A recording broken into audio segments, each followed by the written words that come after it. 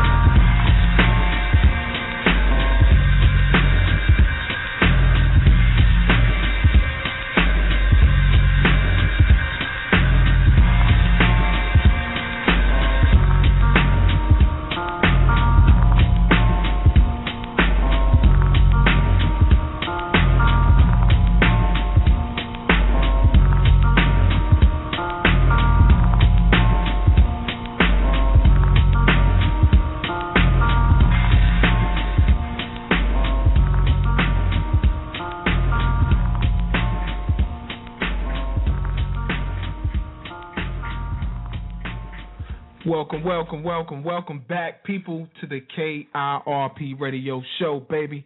We're in the building live. It's Sunday, 12/11/2011, 12/11/11. I like that. Like the ring to that. But we're on the air and it's showtime. This is what we do every Sunday, same time, same place. You guys know how we get down. You know how we rocking on the KIRP Radio Show, and it is that time of the week.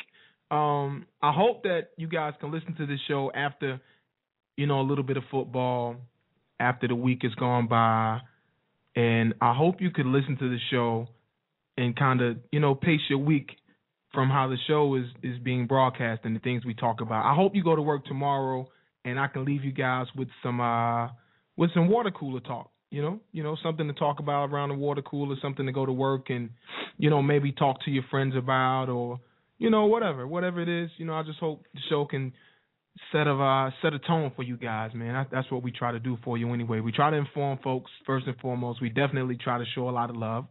A lot of people not getting love out there. And pardon my sniffing, by the way. I got a cold. My whole house is getting sick, and I got the sniffles. So I try to turn away from the mic, but it's so sensitive. it picks up everything. So I try to turn away from the mic and do my my nose thing. But it is what it is. So shout out to all the people out there who've been supporting this, man. Over 200,000 listeners strong, and it's been quite the year. We've done this in just a year and a week right now. It's actually exactly 1 week. 2 weeks now, I'm sorry. 2 weeks over when we first broadcast. And it's been a beautiful journey, man. We've been doing a lot of things. We've been out in the community. We've been all over from, we've hosted shows in Washington and Nevada and Mexico and New Mexico, and Texas and Florida, I believe. A couple other places too, We've done some food drives and we've done some homeless things and some clothes drives out there in Charlotte. Shout out to my people out there with the Frederick Douglass Foundation in Charlotte. Shout out to all those folks out there and the community center where we did the boxing event. Shout out to you guys too. We've done shows all over the place, and what we try to do is do something positive for people, all over. Try to inspire, but it's a little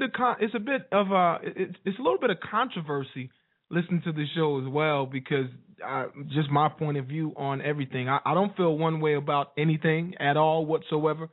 My thoughts are very unconventional from what I understand, from what I'm finding out, and from 1 week to the next. I may not like what I liked last week, and it is what it is. People change on a regular basis. Ideals change. Things change. We talk about a lot of policy, so politics definitely change, and politicians, oh my God, they change like the wind blows. So, when you tackle these issues, of course, your opinion may change along with those things and those people and those ideals that have changed. And if you feel the same, there's no way you can feel 100% about anything. There's no way. There's no way you can feel 100% about anything. And that's part of the problems that we face now. And that's why this show, I guess, has become popular. And we get a bunch of emails and a lot of people listen to the show, and I appreciate it. There's a lot of love here, and there's a lot of love goes back to you guys. But I guess that's why people listen. And people just don't do a lot of talking. It seems that people do a lot of listening now. And I appreciate it. I don't know what to say. There's a lot of people, I won't say haters, but there's a lot of people out there who just commonly don't like what we talk about because, as a black guy in America, and, I have folks that write me all the time that say take color out of it. And, I always say take color out of things myself. I always say take color out of things when it comes to showing somebody love, gratitude, and attention, and just being equal towards folks. There should not be a color considered when it comes to things like that. But, just to be real with what's going on in this country and also in places, other places in the world, but you have to identify with what the truth is. And, part of the problem is a lot of people don't like to hear the truth. There's a lot of black folks out there who don't like to hear the truth about Democrats. There's a lot of black people who don't like to hear the truth about the president because he proclaims black. There's a lot of black people who just don't like to hear the truth about themselves. But, on the flip side of that, there are other races who feel the same way when you start talking about them. And, across the rainbow spectrum, there's different strokes for different folks. There's different things that goes on in different communities. There's different ways you have to address that. If you think you can make a change, or if you care to even try to make a change, or even to be honest when you comment on things, it's just different. And I think in America we have to get over ourselves and get over the simple fact of, hey, if I'm standing in the room and there's a guy over there and I want to describe him, if I want to say, hey, that white guy over there with the close haircut, people have to stop getting so offended by just using the color as a descriptive word, or using the color to help identify with what you're talking about. And, that's a big problem that I see in America today, that there's a big problem with what people feel so uncomfortable with. When you start describing things as a color, or you speak on things from a color or a different community. And, you can't always take the color out of things. So, to all the emails that I got and the couple letters that we got, and, all the commentary that we got on saying that, we should take the color out of things, I agree, when it comes to showing love, but you can't always take the color out of everything. It's just not correct. That's just not the way we can do things. If you choose to identify with things at the way that they really are, sometimes you got to identify it by that color or by that neighborhood or by that nationality, race, or religion. So, folks, you got to stop being so touchy, man. You got to stop being so touchy. And don't blame it on P. You can't always write me letters, thinking this stuff is brand new. To a lot of folks, you just haven't been listening. So y'all got to open your mouths, man. You got to open your ears and know what time it is.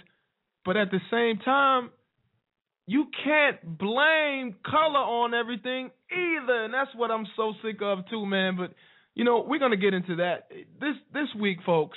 If you guys don't already know, I mean, you guys should know what the topic is of the show today. We got a couple things that we're gonna talk about, and we're gonna take a couple calls. I'm sure you guys get tired of hearing my mouth, so we're gonna take a couple calls, and we got a few things that we're gonna talk about. One thing that we're gonna talk about is just the simple fact of public speech, and I guess that's the reason why I went into what I was saying before I got on the topic of tonight, is because this is my right to view my opinion. This is my right to say what the hell I want to say, and I earned this right. This is America. That's what the law allows me to view my opinion. But tonight's show, and it's an open mic, by the way, but tonight's show, I want to know about what's your thoughts on freedom of speech and offensive language in public, because it seems like to me, everywhere you go, everybody's got a cell phone. And, somebody's always on the phone. Somewhere you go, whatever store you go to, there's somebody walking around there on the phone, and their private conversation becomes your conversation, whether you like it or not, a lot of the times. You can be at a restaurant, you can be eating, you can have your kids with you. And, people, when they're on the phone, they talk about some very private things.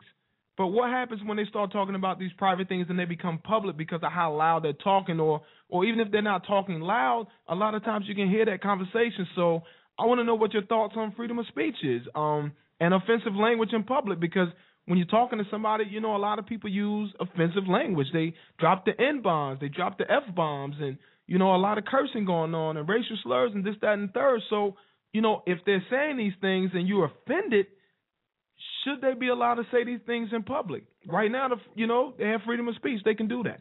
But, so I'm asking the question, is freedom of speech and offensive language in public, should it be freedom of speech to an extent, or is it a moral responsibility to be respectful despite all? So that's the question. And we also, on topic 2, what we'll be talking about second half, or you can answer the questions as you like when you call in, but if you don't want to call in the second half. But in the second half, we're talking about sexuality and explicit magazines. The language, television, entertainment, has it gotten better or worse over the years? Because I hear a lot of people saying that, today this and that and the third, and it used to not be like that back in the day, and when we were young, it wasn't like this, it wasn't respectful. But I go back and I listen to a little bit of the music, and I like comedy. So I was, I listened to the Dave Chappelle's and, the Robin Williams and all that. And I was going back and I was YouTubing a whole lot of the old stuff. And I was listening to Red Fox. And this guy went in. And we're talking about, I think when he did that stand-up, it was 76. If I'm not mistaken, it was 76, 74, maybe 79. It might have been 79. October 79 sounds right. But it was in the 70s nonetheless. And he really went in. Majority, I'll say 95% of the comedy that he did was offensive.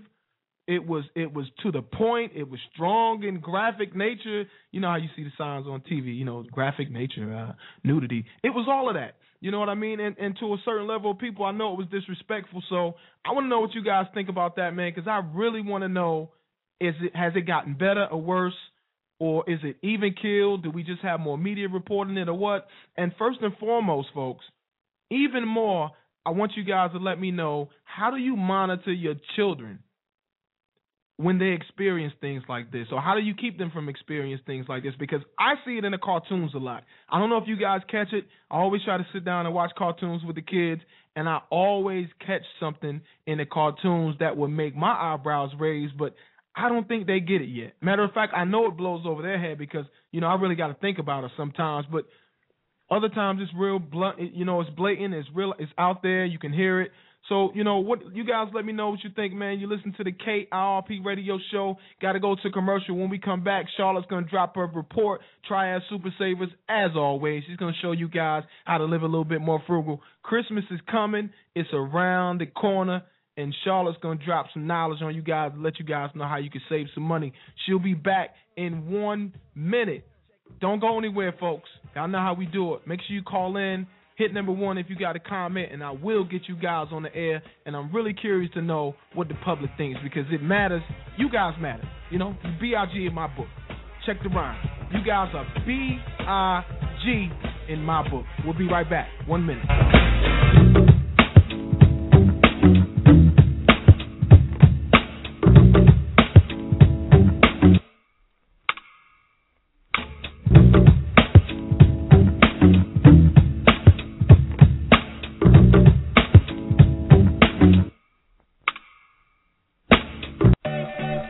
Have a garage full of old junk. At least you think it's old junk. How about a storage that you've been paying the bill on for so long and you've just been moving stuff into and you're ready to get rid of it when you look at it all the time? Well, if you do, make sure you contact Faulkner's Antiques before you throw it away. Again, that's Faulkner's Antiques out of Burlington, North Carolina. Faulkner's will pay you top dollar for estates, sterling, old furniture, pottery, signs, old toys, and etc. Faulkner's Antiques, they specialize in some of the most prolific antiques in this part of Eastern North Carolina or the USA. So make sure you contact Wayne Prophet at Faulkner's Antiques, 336-214-6427. Again, that's Wayne Prophet. That's the man you want to talk to at Faulkner's Antiques, 336-214-6427. And if you get a hold of Wayne, guess what? He'll come to you free of charge. And if you can't get to him at that number, make sure you dial this other number, 336-675-4897. And don't forget, Wayne Prophet at Faulkner's Antiques says, don't forget the reason for the season.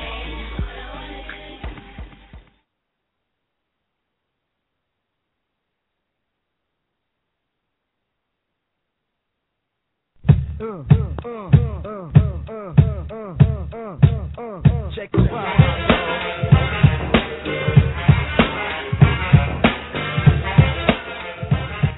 We are back on the air, folks. You guys know what time it is, man. KIRP radio show. Time to bring Charlotte from Triad Super Savers on the line with us.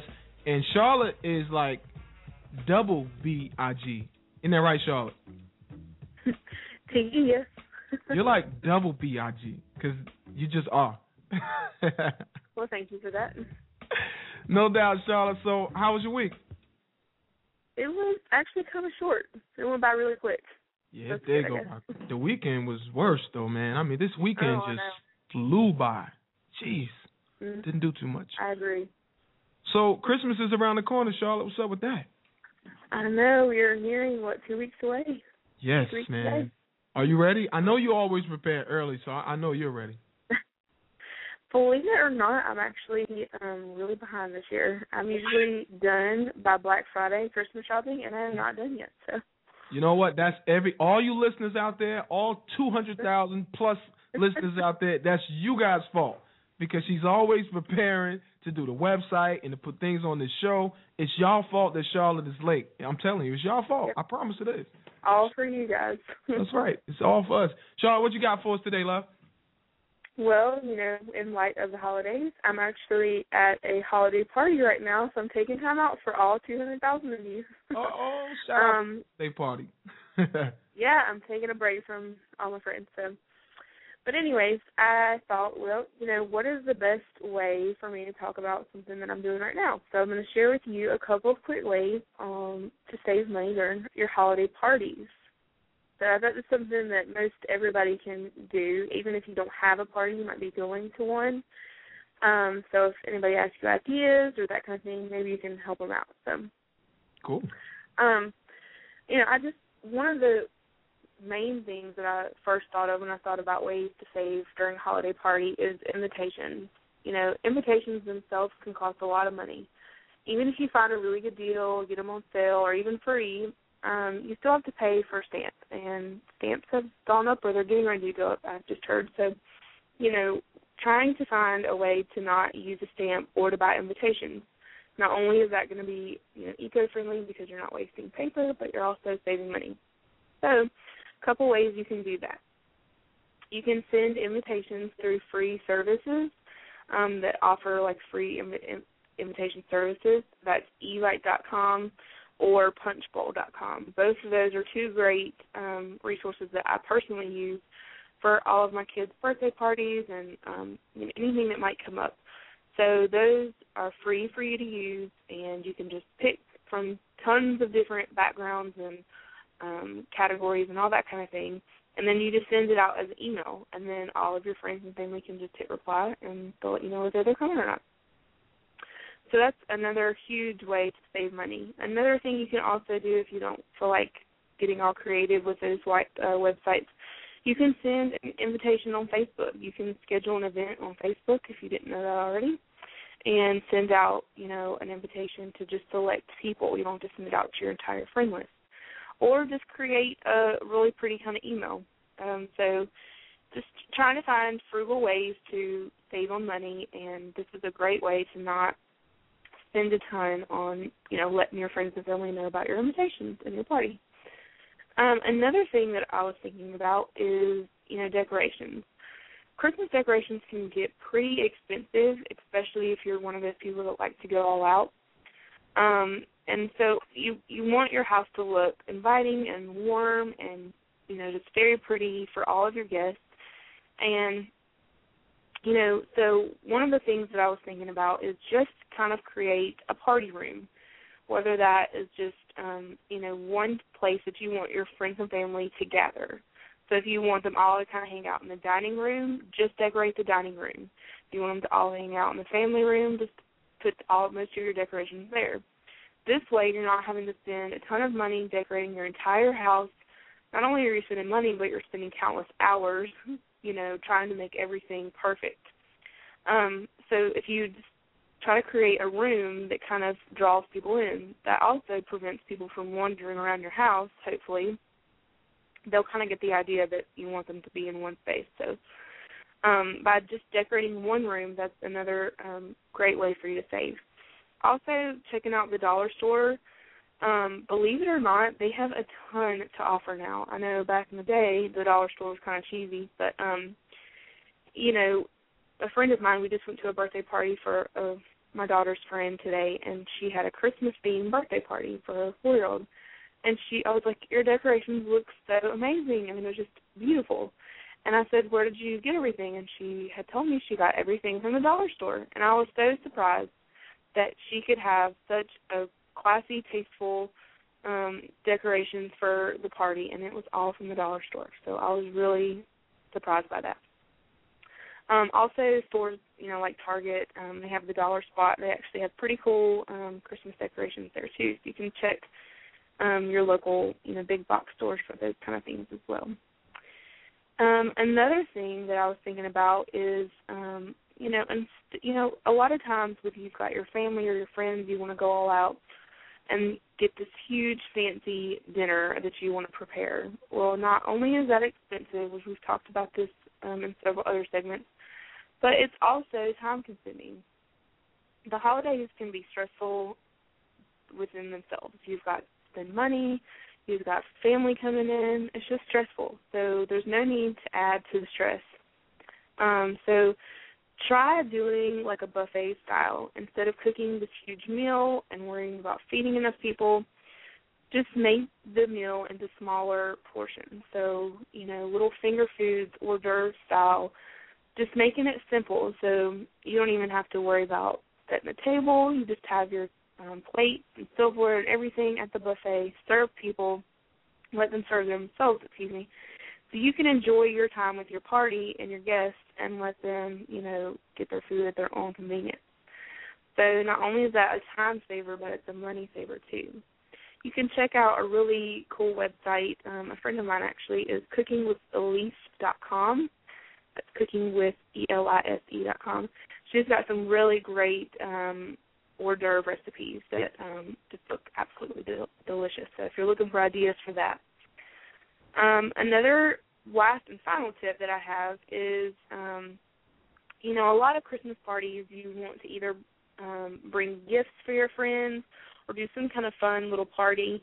So something that we're actually doing at my party tonight is instead of spending money on a gift, we had said, bring an ornament that you already have at your house that you're okay with parting with, and then we would do a fun exchange. So you're not spending money and you're giving someone something that's actually meaningful to you, something that came from your tree. So each person gets to leave with a piece of you, kind of. So I thought that was just a really cool way to get everyone involved and, share something that's meaningful and that did not cost any money. Some other things you could do is like a cookie exchange. Making cookies is fairly inexpensive, so each person could bring, a little container of cookies and, you could exchange those. So it's just some quick little easy ideas that I was trying to think that I could share with you guys based on what I'm kind of doing now. That's cool, though. That's good information. Yep. I think so. If let me ask you a question real quick. Okay. Would you get not mad, but maybe would you be disappointed if your husband baked you cookies, put it in a nice little gift wrapping, then put it in a box and put a bow on it? Would you be upset with that gift? Actually, no, because it would have been something that he took time to do. There's nothing more that gets under my skin than somebody doing like a last minute. I could tell when my husband ran out of time or forgot and went and got something, and I'm like, are you kidding me? That's what you just got? So, knowing that he actually made that with his own hands and took the time to put a bow on it, that would be something that I would be good with. Yeah. Nice. I like that. Fellas. Y'all, did y'all hear that? Fellas, we got to get on. Always is ever good. See, look, fellas, okay, hold on a second now. Hold on a second, because we are talking to a woman here, okay? And she's on the air, so she's talking a little bit politically correct. So let me tell y'all something. Make sure the cookies are good. Buy them. If you got to buy them, man. Buy them. Don't bake them cookies and they taste nasty and then give them to her for a gift. If they're black on the bottom, toss them. See, there it is. That's the whole truth. Charlotte, any shout-outs? Just to all my girls that I'm hanging out with tonight. She was I'm smart. I'm not naming names, so don't forget. That was a smart shout-out right there. Shout-out to all of your girls. Instead of the names, all of your girls out there. Charlotte's B.I.G. Shout out to Ben, man. Ben Hold out there. And the whole Triad Super Savers. See, Ben's a great guy, man. That's why I rock with Ben. Ben is the superhero. I remember Ben from Fabulous 5. That's Ben. Big Ben. That's what his name was, Big Ben. Anyway. Big 5. I think it was the Fabulous 4. You know what? I don't even know what it is. I got too much in this big old head of mine. Charlotte, thanks for coming through and taking the time during your party. See, that's what makes you double B.I.G. See, I love you guys. See, and we love you back, man. Shout out to Charlotte and all her friends out there for dedicating their time coming through on the KIRP radio show, dropping some knowledge. Charlotte is a very valuable part of the team, and we definitely appreciate her coming through. It is 8:28. We're going to go to a commercial a couple minutes after the hour. When we come back, I got a special guest surprise for you guys, and we're going to talk about some of these issues. But I got one question, though, real quick. One question that I got to know, and y'all got to keep it 100 with me. Now, you got to tell the truth. If you're at a restaurant and you're eating, okay, and you're with your family, or whatever, maybe you're by yourself, but if you're at a restaurant and you're eating, and then the person next to you or somewhere in the room where you can hear them are talking about last night's sexcapade, you know what I mean? Y'all know what I'm talking about. Last night after the club hour, if they're talking about all that and they're kind of loud, how would that make you feel, man? Let me know, people. 619-638-8559 is the number. You're rocking with the KIRP Radio Show. Online, you can hit us up at www.kirpradioshow.com. You can also hit us up on Facebook. That's facebook.com/KIRP Radio Show. Also on Twitter, @NC Pudgy is the host. That's me. Also @KIRP Radio Show. That's the show. Leave your comments on there, man. We'll read them off. Email us, which you guys do very well. KIRPradio@gmail.com. Don't forget what it is. Hit us up. We're going to commercial, and we'll be right back with a surprise and a special guest. I want to know how you guys feel about that sex talk next to you while you're eating, man, because sometimes that's just nasty, man. I don't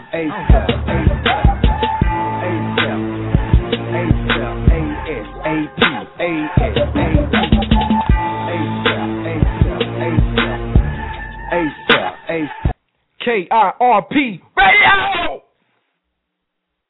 For all your trucking needs, make sure you contact Allen's Trucking LLC. That's Allen's Trucking LLC, owner Brian Allen and BA Welding Incorporated. For all your trucking or your welding needs or transportation needs across the country, make sure you contact Allen's Trucking LLC out of Winston-Salem, North Carolina. Their number is 919-426-5455. Again, 919-426-5455. If you have transportation needs and you need to get your equipment there on time, make sure you contact Allen's Trucking LLC.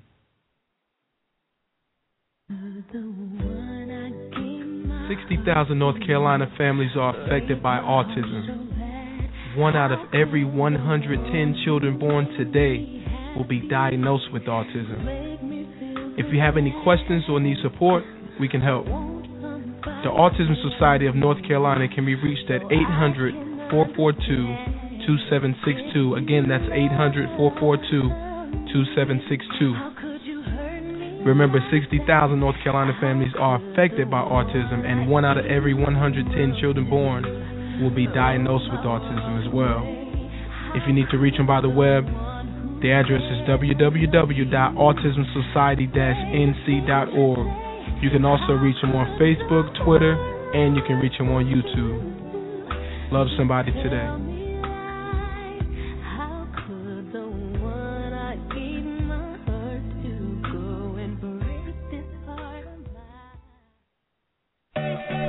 Do you have a garage full of old junk? At least you think it's old junk. How about a storage that you've been paying the bill on for so long and you've just been moving stuff into and you're ready to get rid of it when you look at it all the time? Well, if you do, make sure you contact Faulkner's Antiques before you throw it away. Again, that's Faulkner's Antiques out of Burlington, North Carolina. Faulkner's will pay you top dollar for estates, sterling, old furniture, pottery, signs, old toys, and etc. Faulkner's Antiques, they specialize in some of the most prolific antiques in this part of Eastern North Carolina or the USA. So make sure you contact Wayne Prophet at Faulkner's Antiques, 336-214-6427. Again, that's Wayne Prophet. That's the man you want to talk to at Faulkner's Antiques, 336-214-6427. And if you get a hold of Wayne, guess what? He'll come to you free of charge. And if you can't get to him at that number, make sure you dial this other number, 336-675-4897. And don't forget, Wayne Prophet at Faulkner's Antiques says, don't forget the reason for the season.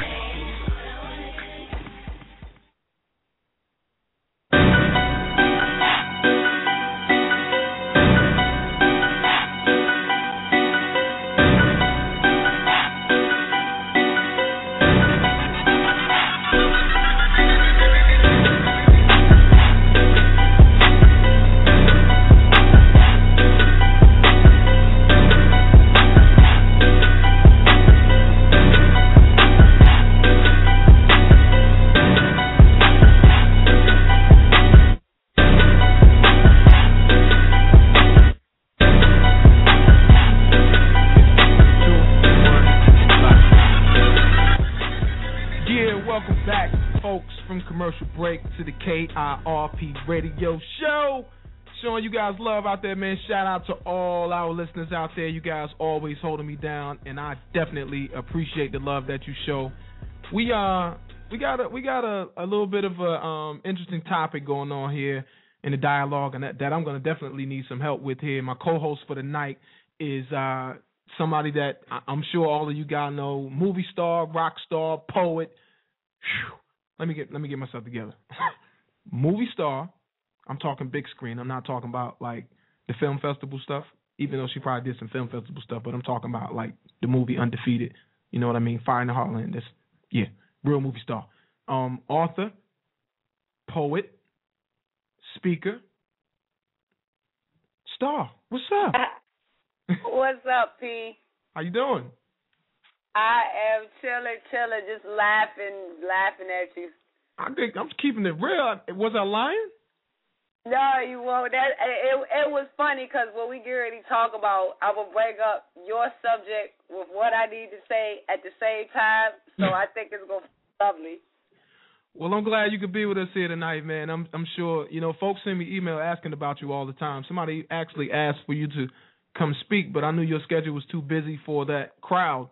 You know, no disrespect to, you know, anybody out there, you know, no, even small crowds are the best, but, you know, I knew exactly where you were and what you were doing, and I knew you couldn't come out to speak to a crowd of 10 at that time. So, you know, shout out to everybody out there who's always trying to, you know, get at you and who hold us down, always sending us email, and who want to be involved, man. You know, it takes a lot in the fight for righteousness, and you know, that's what we stand for, and, you know, that's what we do. So thanks for coming on the show. I'm glad you were available tonight. Oh, thank you for having me. Let me give a shout-out to Charlotte. Yeah. And what you do by bringing her on the show. Now, see, I've been doing kind of the things that she comes on the show and doing for so long. I have been called a cheapskate. I have been told to lighten up. I have been told that I make too big a deal out of these things. And it's nice to see other people doing it, so it's like it ain't just me. You know, we go to the dollar store to get the stuff that we can get out the dollar store. It's nothing wrong with that. Nah. That's why it's there. That's right. What's wrong with that? Charlotte?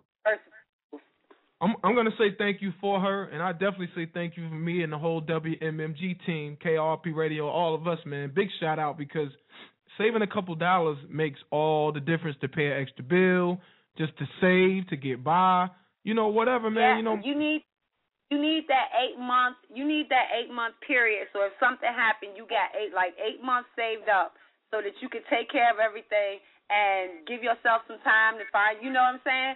That extra $5, that extra $10, $20, whatever it is, can go into that account. Yeah. It is. I mean, it is very easy to do those things, and we need to start doing it. If you go into McDonald's, get the hamburger and the French fries, and take the money for the soda and put it in that account. Exactly, man. See, I like that. I like that. That's just good advice. Do it like that. That's how you make money. Ask millionaires. Yeah, the millionaires are the most, I don't even call them stingy no more. I say the most frugal. You know, I always tell the story of a friend of mine who's a multimillionaire. And, I mean, we can all track his money, but I won't call his name out. And, you know, he'll wear busted shoes until they're like, and when I say busted, like, I'm not going to compromise my feet. So my shoes are always going to be at least subpar. You know, they may not be the cleanest or not. Well, I'm fronting. Most of the time they're going to be clean, okay? They ain't going to be busted. They're not going to have holes in them. But this brother will buy a pair of shoes, and I mean the cheap ones, and wear them things until they should have been thrown away or passed down or something. So, you know, his leather shoes look like a belt. It's so wrinkled up and messed up. So, anyway, but, you know, like you said, most millionaires, they live frugal, very frugal, some of them too frugal, and you know, they're all about saving money. So if we can take one good habit from the folks who do have a lot of cash and apply it to our lives, I think that's the one to use. Always. Well, you know the topic of the day, man. You know, we were talking about a couple things, and when I talked to you earlier, I felt great. I was a little disappointed, of course, you know, about our private conversation about what we were talking about and the extent of the context of the conversation. But today, I'm gonna share a little bit of it. I'm just gonna keep the names out. All right, please do. It's still gonna fit into your subject, though. So, all right, please let the people know what's going on. So I called.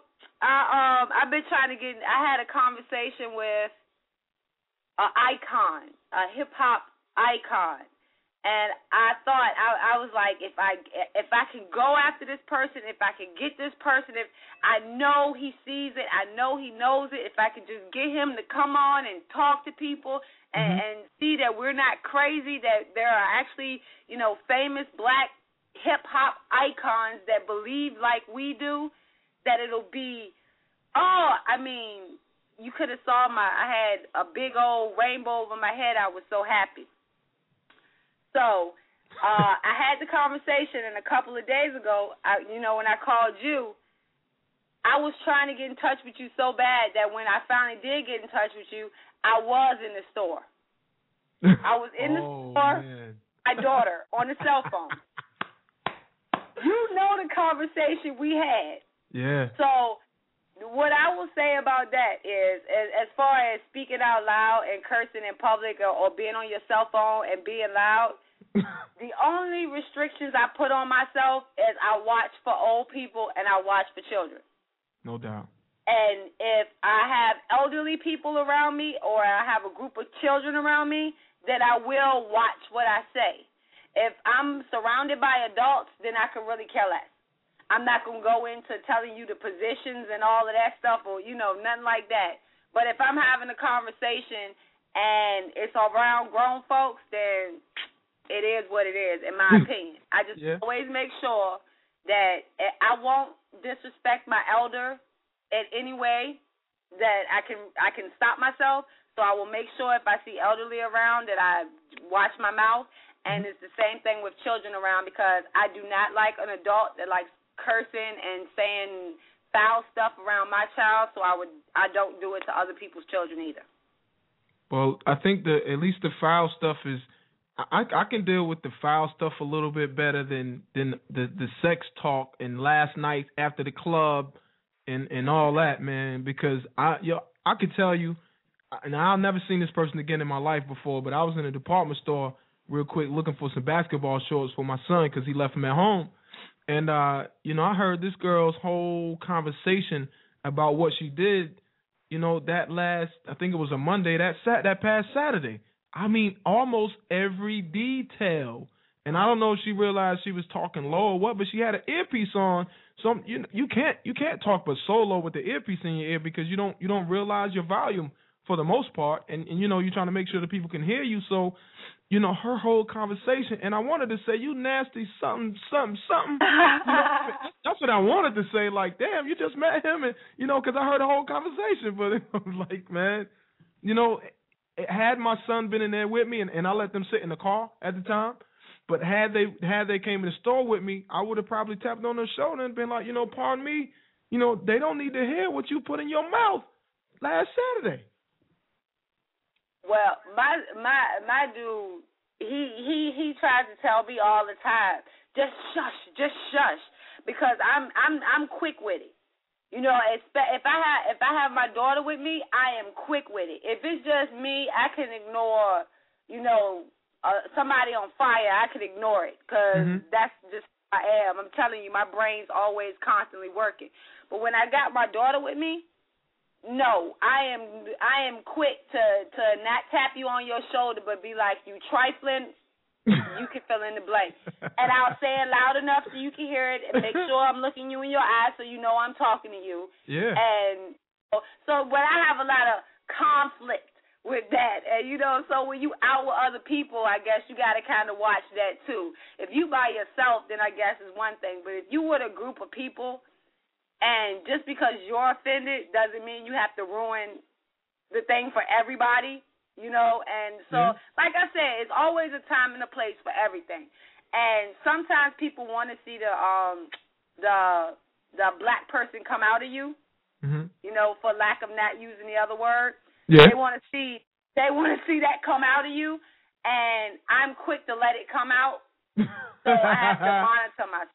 And so that's kind of got to be the point of self-responsibility, that you monitor and you control your own self. Right. I think that, I don't like I said, man, I don't mind having to hear somebody's conversation, because I don't think that you should monitor anybody's conversation to the point where you got to tell them what they can and what they can't say to an extent. But I do feel like it should be a moral responsibility, to not offend people with what you're talking about. You know what I mean? But it's a touchy subject, man. You're talking about freedom of speech and you're talking about censorship. And, a lot of people feel different ways, on different levels about it. I don't know. A lot of people who I consider constitutionalists, they don't want to hear all that in public. They'll quickly say that it should be where you can't talk about it in public, according to where you are. But if you're just outside, it's anything goes. But then for certain things that you say in public, you can be locked up for, or you can be arrested. I think that we I put it to you this way, right? If you go into a room of your friends, right, and within your group of friends there's that one sore subject that cannot be talked about, not to bring it up. And I think that if we just all walk around with that common sense of knowing that, not to say that you have to censor yourself and not to say that you have to care what someone else is thinking, but we know basically the things that can be said that will cause conflict. You know what I'm saying? That might cause conflict or should cause, no, that will. And most of the time you talking about your sexcapades in front of somebody's child will cause conflict. It's not kind of like, I don't know why you knew exactly why she was mad. You just didn't care. So, it's all about that personal responsibility. When we get to that, no speech should be censored. And, I could quickly say, it's some Democrats that I really wish I could censor. But the answer to that is me talking louder, not trying to make them shut up. So that's the whole text of it, is that the more they talk, I'll let them bury themselves, and the part that they don't bury, I'll come in and kick the rest of the dust on their head. So should there be laws that limit people from saying certain things in public? You know what? Hold that for just 1 second. I want to play this clip for you, and I want to know what you think about if this was said in public. How would you feel about it? Real quick. What do you think of President Obama's suggestion that the borders be redrawn President Obama, and I voted for an idea. What I didn't realize what I was getting was an idealist. If you've never been to the moon, you can't issue policy about the moon. You have no idea what it's like on the moon. For a president to be sitting in Washington, D.C. and saying, go back to your 67 borders in Israel, how about you live there and try to defend an indefensible border, 9 miles wide. On one side, you've got hundreds of millions of people who hate your guts. On the other side, you've got the Mediterranean. Unless you control, in Israel, unless you control those Golan Heights, it's an indefensible position. It's a nice idea. When you grow up, you find out that life isn't the way you imagined it. And President Obama means well. I think he's actually a good guy. He has no idea what the world is like because he doesn't have to live there. That's why President Netanyahu, whose brother led the Entebbe raid and died crossing inter-country lines, breaking international law, landed in Idi Amin's territory, killed the local policeman, and freed those Europeans who were abducted by Idi Amin and crossed back to Israel. The UN condemned it. You broke airspace. What would have happened if you go to the UN, most pathetic body on the face of the planet? By the way, America invented UN after the League of Nations was a disaster. This is a paper tiger. We allowed dictators to get up there and spread propaganda from Hugo Chavez to Gaddafi. It's garbage infested. And then when they want more money, they put their hand out to America. You all agree with every word I say. You know it. The biggest pacifist who's against the death penalty will immediately want to kill somebody who's got a gun to his mother. You walk in a room, you happen to come back from hunting or whatever, and there's somebody there. You don't want to find out why that person is deranged or if he's on crack. You want to kill him. You don't want to Let's settle down. Yeah. Let's talk about it. You should have a trial by jury. You and the horse you rode in. You're going to die, pal. Death on the spot. It's justice. I like that. You break into my house with a gun, I will kill you. It's sort of Sharia law. Right? It's not. Women should be in charge, like the insect kingdom. You're much brighter than we are. You should have thousands of babies and be in charge. You have my vote, except for the thousands of babies part. I don't need to have thousands. I had 2. At least practice thousands of times. That was Gene Simmons, lead singer from Kiss. You know, you guys know him, legendary Gene Simmons, talking about the Iran borders, Iraq, and President Obama. What do you think about all that, man? He was kind of all over the board, but he was hit and miss too. What do you think about that kind of language being talked about in public? Hey, I'm fine with it. I'm fine. I wish. No, I ain't gonna say that. Let me say a former me, a me of 3 years ago. That was me. Mm-hmm. You would have got every cuss word. You would have got every snark. You would have got every foul comparison I could have made, because that's the way I talk in normal conversation with normal, the people I'm closest with. Right. But I changed it up because I have a view of what I want for my future, and I also have a child now. So I have to teach her proper English.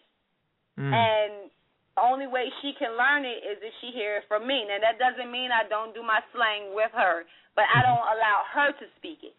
If she tries to speak in slang or ebonically speak, I will slap her in her head, because it's not tolerated. And I told her the same thing my mother told me, is you can use all of that language once you learn how to speak English correctly. So once you get to the point where you can speak it correctly, then I can get off your back, because you choose to be a little loose with it. But while you're in the process of learning it, it's like, you know what I'm saying, it's like a football star who goes out and plays basketball every day and never runs a football drill. You're not going to be good at football. You're going to be good at basketball, because that's where you're putting your time and energy to. Well, it's the same thing with proper speaking, is that if you don't practice it, especially in your younger years, when you get older, it's going to be all that you know. And I can flip a switch. So like me and you talking now, you get this version of me. Oh, absolutely. If you could tell them what I sound like when me and you aren't on the phone, or me and you are on the phone with each other and not on the radio, then it's a different conversation, right? Right, that's right, absolutely. And it should be that way. We should have different that's levels. how it's supposed to be. And I don't do it necessarily because I'm in public, but I do it because I have a goal for myself. Sure. And I do want people to look at me and not say, oh, the only thing you can talk about is the fact that I curse, and you're not listening to anything that I say. So that was kind of the reason that I decided to step away from it. But in all reality, in a heartbeat, it can be back just like that. So I have no problem with it. I loved it, and then most of the facts and the things that he was saying, I believe in a lot of them too. So, you know what I'm saying? I'm like, the more people we can have speaking out on these issues, the better. Speaking of which, this hip-hop icon that I talked to, let's just call him Uncle. I like the name. I like the name Uncle. I love the name Uncle. That's B.I.G. I like that. We just gonna call him cool. Uncle. Let's go for that. We'll go with that, Uncle. I like that. Sorry, go ahead. So, up to this hip-hop icon, Uncle. And Uncle, and this is the problem that I think that we have because of the PC political correctness that already exists. That we have problems like this, and you already know the story, but I'm gonna tell the listeners for it because it needs to be told. I talked to this icon, and for the first 10 minutes of the conversation, I had my jaw on the floor. If you know me, that doesn't normally happen. I'm quick to jump into a conversation. But in 10 minutes, the first 10 minutes of talking to Uncle, my jaw was on the floor because all I heard was, can I say these words? Sure, you're good. Okay, all I heard was hunky and nigga. The hunkies ain't never gonna like the niggas ain't gonna never like the hunkies, and that's just the way it is. And I heard this for like 10 minutes straight with my hair. I mean, I'm like literally jaw on the floor, hands in my hair, pulling. Like, I cannot believe that Uncle doesn't realize that a vast majority of his fans are hunkies. Okay, hold on 1 sec. Hold on 1 second, Star. I want you. I got to get you to do this, right? I got to get you to put some background into it first because that could be anybody. So why were you so surprised at Uncle for using this kind of language, and why were you talking to him? Just I want the listeners to know what got you guys on the conversation. Was it in an interview? Was it pre-interview? Was it just conversation? And why were you so surprised of an individual of this caliber talking like that? I wanted an interview, and I was on the social networking sites, and I happened to hear this icon. Uncle was he would tweet things. So he would tweet about Willie Lynch. He would tweet about our economy, and it wasn't like OSW kind of stuff. He was tweeting stuff that made me like, oh my goodness, yes, yes, yes. And I got excited because I was like, he knows. He knows. And if I could just get him. And I tracked him down, and I don't do this at all, because I'm like, if I reach out to you and you don't get back in touch with me, then it's dead. I reached out to Uncle 5-6 times before I finally got in touch with him, or before he finally contacted me. This person has put out so much music and material. I am a fan, okay? I am a downright fan. I have been a fan since 91. Since 91. I'll say that. I have been a fan since 91, and they had one of the most popular songs on the radio at the time. And I wasn't even allowed to listen to hip-hop at the time. So to me, I had to sneak to listen to this. But it happened to be one of my favorite songs. Back in 91, he became an icon to me, one of my favorites. So I reached out to him. I keep going at it. I keep going at it until I finally get a response and an interview. So I said, okay, let me call me and everything. We'll set up the time and everything so we can have the interview. Thank God that I did that, because if I had gave him the straight interview and he had came out and said some of the stuff that he had said, I would have had to cut his mic off. Wow. Not out of censorship, but out of the fact that it would have been my interview and I would not have accepted what he was saying. And being my interview, that is my choice to make. That's not censorship. If he wanted to go out and say it in another forum, then he was more than welcome to do it, but he wouldn't have did it on anything that I ran. So I'm excited. I am telling you, I am jumping around my house. I'm telling my daughter, she doesn't even know who he is. I'm calling my childhood friends, and they're like, no way. I was excited. I got on the phone with Uncle 10 minutes. Honky this, nigga that. The honkies and the niggas. The honkies and the... Wow. I could not believe it. But I put my tact because I wanted this interview. So I said, let me change the subject. Let's get off of the H's and the N's, and let's go to a different subject. Let's start talking about the black community. So here it goes to the second part of what you were talking about earlier, about taking race out of the conversation. Right. He goes, the niggas in where I'm from are the same as the niggas from Atlanta, as the same as the niggas from New York, the same as the niggas from Oakland, the same. They all niggas. And niggas gonna be niggas, and there's nothing you can do. Wow. And this is a black hip-hop icon. Okay? The niggas gonna be niggas. It ain't nothing you can do to change the niggas. And I'm like, is that like the whole group? And he's like, yeah, it's like the whole group. And I'm like, wow. I could not believe this uncle. I could not believe Uncle was sitting to me and telling me that basically he had written off the black community. Wow. So, you serious? The further we talk into conversation, he comes up and he tells me he's active in the community. He shared with me some of the things that he did. And I'm like, so what you're telling me is you go out and you personally give your time, effort, and energy to the black community, right? But in a conversation when talking about the black community, it's niggas this, niggas that. You know what I'm saying? Ain't nothing ever going to change. Basically, he told me I was wasting my time on an impossible mission. Then he told me the most offensive thing that I have ever heard. The most offensive thing that I have ever heard.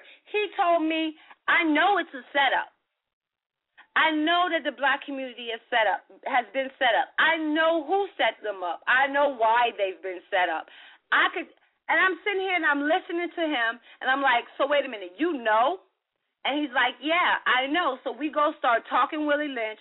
We start talking welfare and how it splits up a family. We start talking about failing schools. We start talking about these things.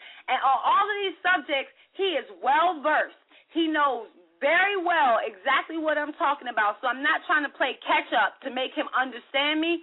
He knows all of this stuff already. And in the end of our conversation, what he had to tell me was that it is the way it is, niggas going to be the way it's going to be, and the only thing you can do is just keep breathing the fresh air. Breathe the air. Whoa. Breathe the air. And I have pits in my stomach still because I can't figure it out. Like I told you the other day, I still can't figure it out.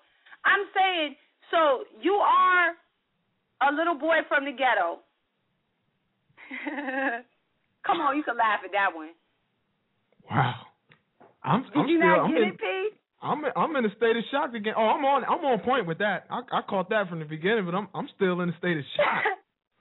So, you know what I'm saying? So you came from nothing. You got into what you wanted to do. You became successful. Not only did you become successful, but you became an icon in doing it. Yeah. At the same time, you are well-versed, well aware of the problems that are plaguing the black community. You know that they are not by accident, that they were actually put into place, and that there's an actual mission at the end. You know all of this, and all you can say to me is, fuck it, just breathe. Wow, just enjoy the air you have. So I had to tell this icon who, up until this point, I had been nothing but nice to. But at the moment you tell me that you know everything, and that you are well aware of the problems in the black community and why they're there and who put them there, but fuck it, at that moment, all the niceties came off, and that's when I came out. You know, I'm like, look, I'm not that much of a coward. But I want to know. You can be a coward and know everything you know and keep it to yourself, but I won't be that much of a coward. I mean, it's easy to say once you've made all this money. You know what? Hey, hold that thought, because I want to know what you told him. We got a couple of callers who want to make a comment. I think I got to go to a commercial though, Sonny. Hold that thought. I want you to tell the people what you told him, and I want to hear this for myself too, because to me this is just crazy. I don't understand how somebody so relevant in a community. I don't have time. I got to go to commercial. When we come back, Sonny, can you stay with us for a minute? Of course, always. All right, cool. I want you to let the people know what you said to him, because I know you said something. And I got to do the sports report, SoundChew.com. Shout out to SoundChew. We'll be right back, folks, because I got to go to get this commercial in, man. You're rocking with the KIRP Radio Show. If you want to make a comment, folks, and you dial in 619-638-8559 is the number. You got to press 1. We believe in leaving people alone on the show. So, we got a bunch of people who dial into the show and they're just listening. So we don't click on them expecting them wanting to talk and get that dead air. We're not going to do that. So hit number 1 if you got a comment, 619-638-8559 is the number. Also, if you want to listen online, it's KIRPradioshow.com. You can also make your comments on Twitter at @KIRP Radio Show and Facebook. That's Facebook.com/KIRP Radio Show. We'll be right back after this small commercial break. Sonny, rock with us, man, because I want to hear the rest of this commentary. We'll be right back.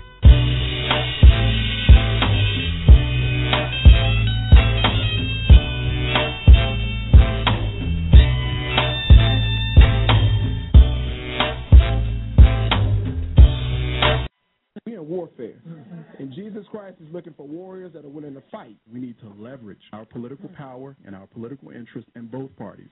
We have the opportunity to talk about how our values work, because when they're put in place, when we govern according to those values, they work. If anybody is going to take on Mr. Barack Obama, it's going to be black conservatives. When you push in abortion upon a population, you ask yourself, who's pushing it? Democrats cannot win without the black vote. The Jesse Jackson era is over. Conservatism is neither white nor black. It's what's right. It's what's good. Our community is everyone. This is a kingdom of God movement. When I was in the inner city pastoring, what I saw was the Democratic Party making the inner city at that time a social wasteland. Maybe it's you who needs to decide that you want something different and stop waiting for a politician to hand that to you. We are serious about the mission that we have for the Frederick Douglass Foundation, and we stand on three basic pillars. And we don't apologize for it, but we are devoted Christians, first and foremost. We are proud black Americans and active Republicans. There are two issues that are facing our nation today that we don't allow anybody, if they want to get our support. You are pro-life and you believe marriage is composed of one man and one woman at one time. We may not be the organization for you, and that's okay. We're not changing who we are. Do you have a garage full of old junk? At least you think it's old junk. How about a storage that you've been paying the bill on for so long and you've just been moving stuff into and you're ready to get rid of it when you look at it all the time? Well, if you do, make sure you contact Faulkner's Antiques before you throw it away. Again, that's Faulkner's Antiques out of Burlington, North Carolina. Faulkner's will pay you top dollar for estates, sterling, old furniture, pottery, signs, old toys, and etc. Faulkner's Antiques, they specialize in some of the most prolific antiques in this part of Eastern North Carolina or the USA. So make sure you contact Wayne Prophet at Faulkner's Antiques, 336-214-6427. Again, that's Wayne Prophet. That's the man you want to talk to at Faulkner's Antiques, 336-214-6427. And if you get a hold of Wayne, guess what? He'll come to you free of charge. And if you can't get to him at that number, make sure you dial this other number, 336-675-4897. And don't forget, Wayne Prophet at Faulkner's Antiques says, don't forget the reason for the season.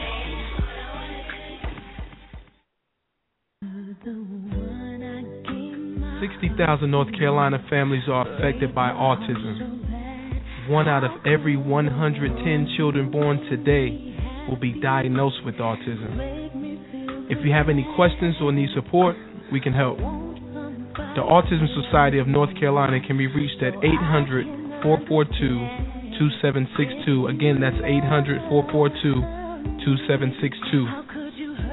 Remember, 60,000 North Carolina families are affected by autism, and 1 out of every 110 children born will be diagnosed with autism as well. If you need to reach them by the web, the address is www.autismsociety-nc.org. You can also reach them on Facebook, Twitter, and you can reach them on YouTube. Love somebody today.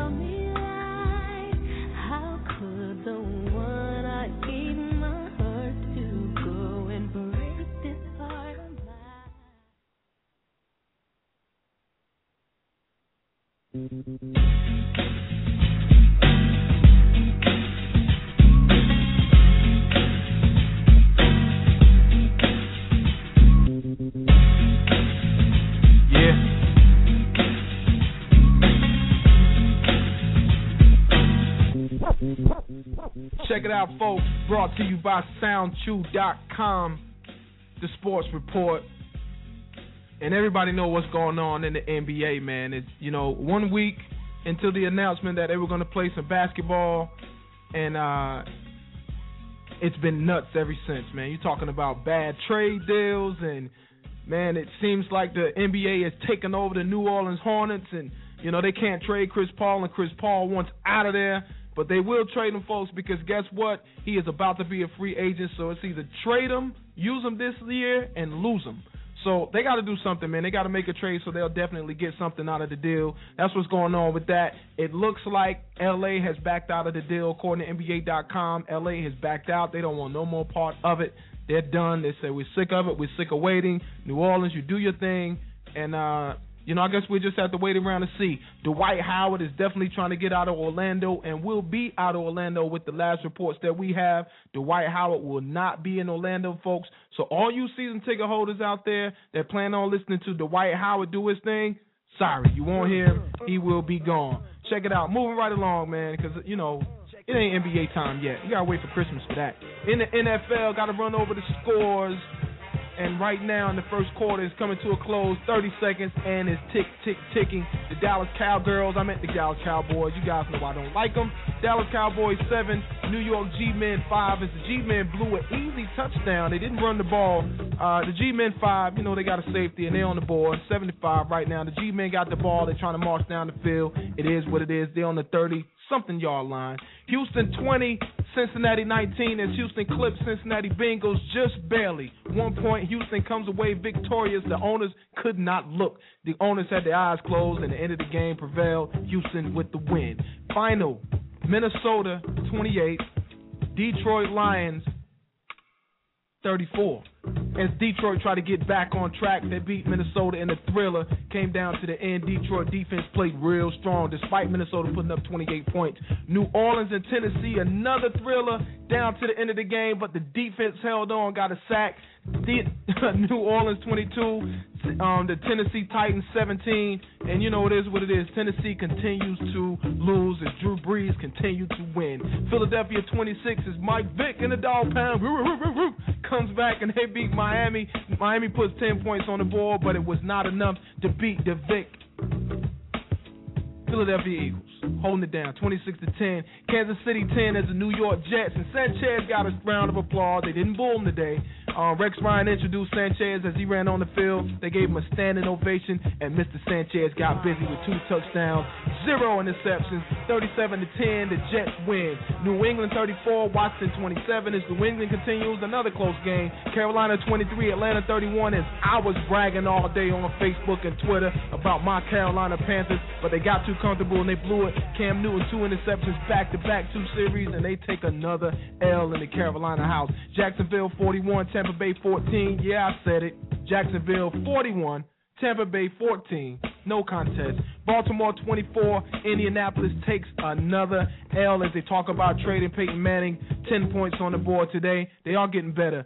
Denver, Tim Tebow and the Jesus crew got busy, and Tim Tebow says, "Thank you, Lord, we won again." 13-10, Chicago takes an L on the season as Mr. Tebow gets another W. Arizona 21, San Fran finally takes another L. 19. Green Bay beats up on the Oakland Raiders. Sorry to all my Cali people out there. 46-16. San Diego 3, Buffalo 1.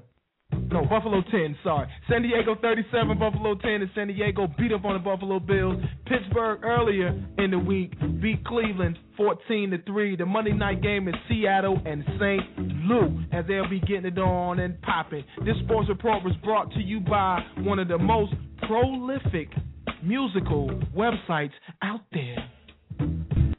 SoundChew, the #1 online music tournament, encompasses 7 different genres, including hip-hop, R&B, country, reggae, reggaeton, pop, rock, and gospel. Music artists, log on to SoundChew.com to compete for a chance to have exclusive access to music listeners across the globe. Build relationships with other music artists and music professionals, plus maximize your exposure and gain worldwide attention. Music listeners, log on now to enjoy new music from up-and-coming artists. Then, vote for the songs you like best to ensure that your favorite artist wins. Also, check out the latest in music news.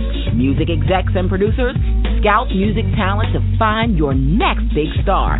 Musicians and voters, sign up for SoundChew today. That's www.soundchew.com.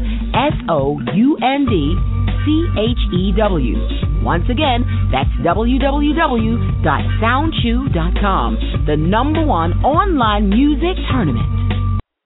Yeah, we are back. Shout out to all my people out there, SoundChew.com, all my people that call in, holds us down, all the listeners out there, man, show you guys love.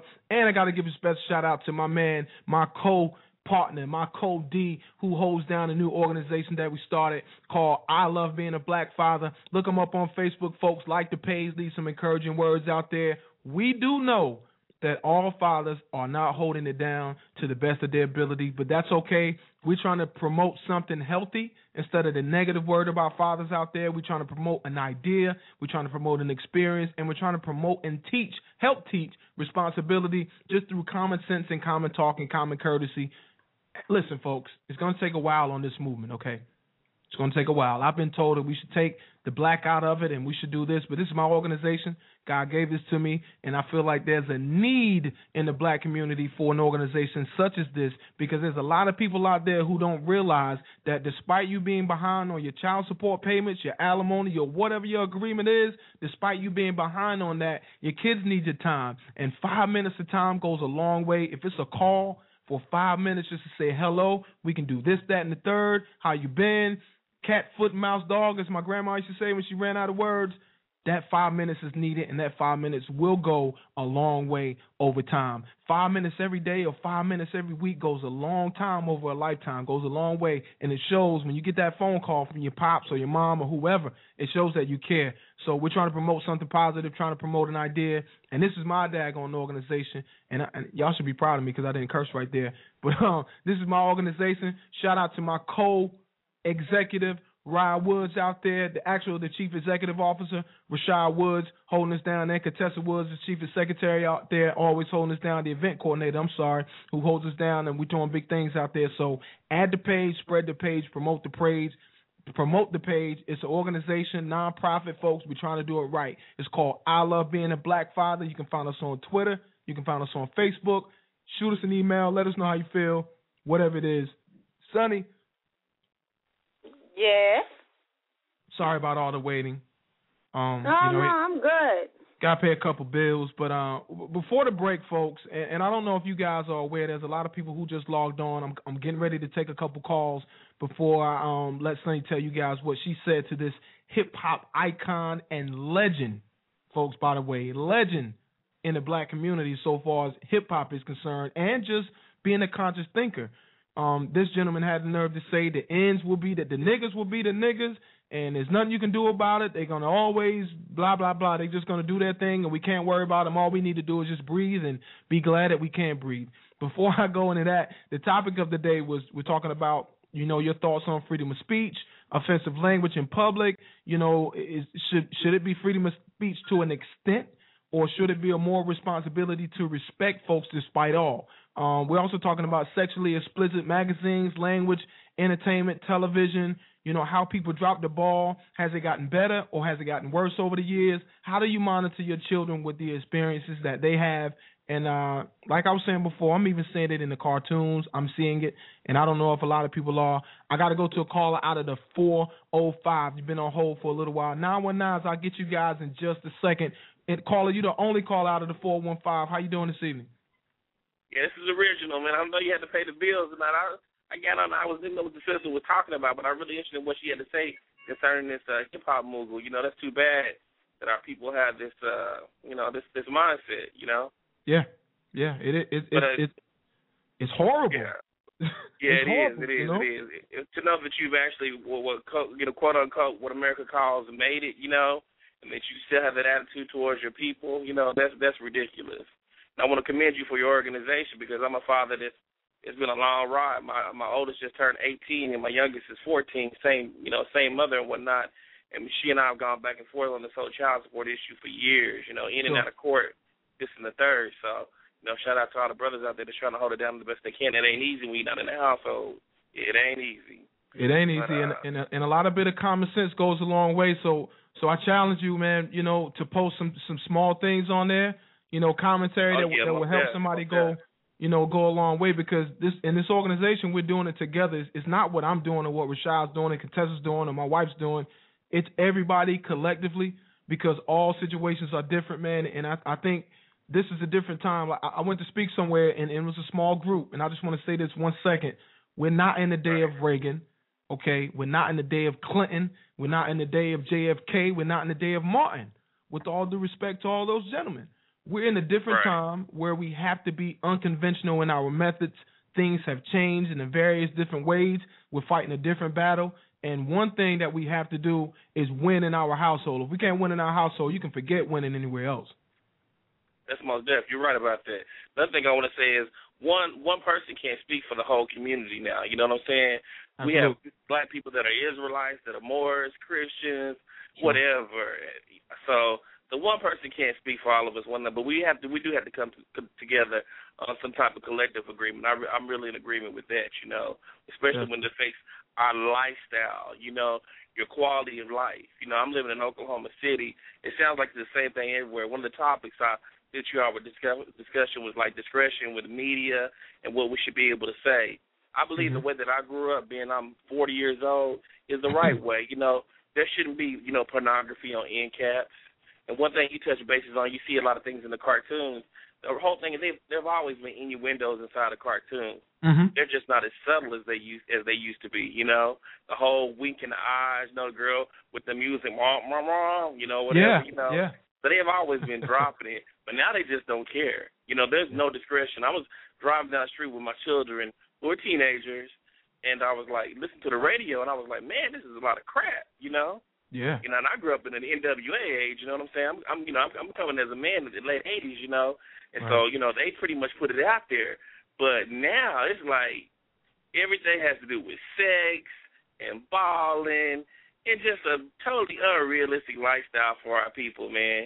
And it's just really sad. And I hate to say it, and I'm not one of those people like I like to bash the youth or whatever. But I see a lot of these guys, and they say there's a lot that may have to do with their diets, and as far as not being breastfed, being bottle-fed. They're very feminine, very quick on the fly. You know, I was raised in a time where men were men and women were women, you know. And a lot of these cats, I'm challenging them, they listen tonight, you know, check your manhood. Don't be so quick to be so emotional, fly off the handle, and let your emotions ride you. Don't get out of your feelings. You know, get out of them. You sound like me talking to my boys around here, man. I'm like, yo, y'all better chill with all that crying, man. We don't do that around. We don't do that on this side. And I know what everybody's saying out there. It's okay to cry. Let them cheer and to cry. Listen, when you're raising young boys to men, it's not okay for them to be crying all the time because they need to be the strong shoulder that someone else cries on. Exactly. I teach my son when he was in karate and boxing, you know, when he had matches or whatever, I always taught him, if you get whooped in a match and you feel like you got to cry, go do it in private. Yeah. There's nothing like discretion, man. You're supposed to use discretion with everything, your speech, your walk, your talk, your dress, everything. And I admire what this sister said tonight. She was like, all of it just came out. You know, she was like, okay, now it's time for me, now for you to see me. There's a time for that. You know, there's a time to not be peaceful with people. There's a time for war. Sometimes you have to exercise it.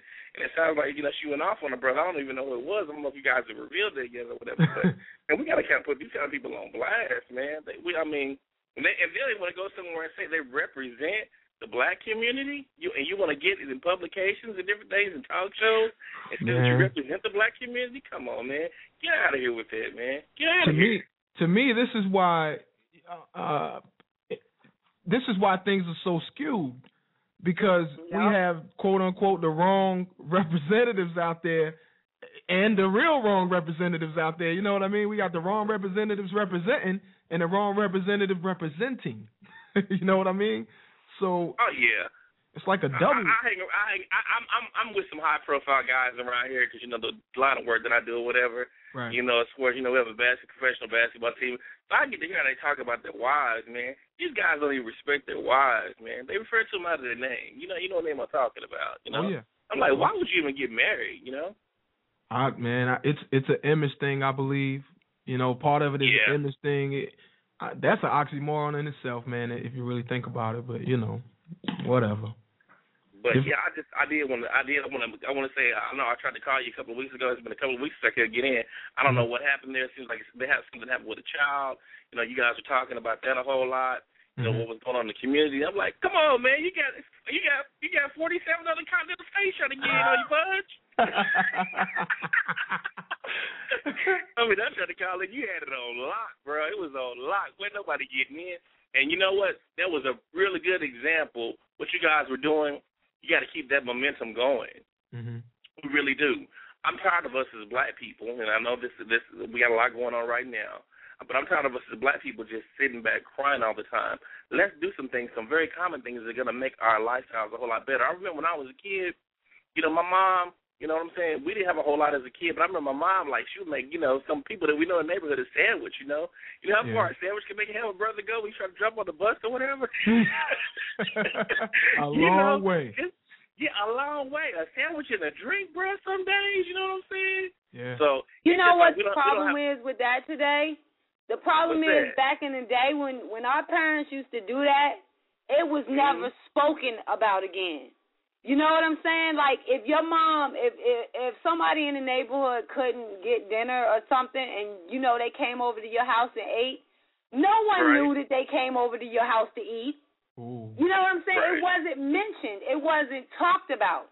It was out of love. It wasn't a big deal. It wasn't a big deal.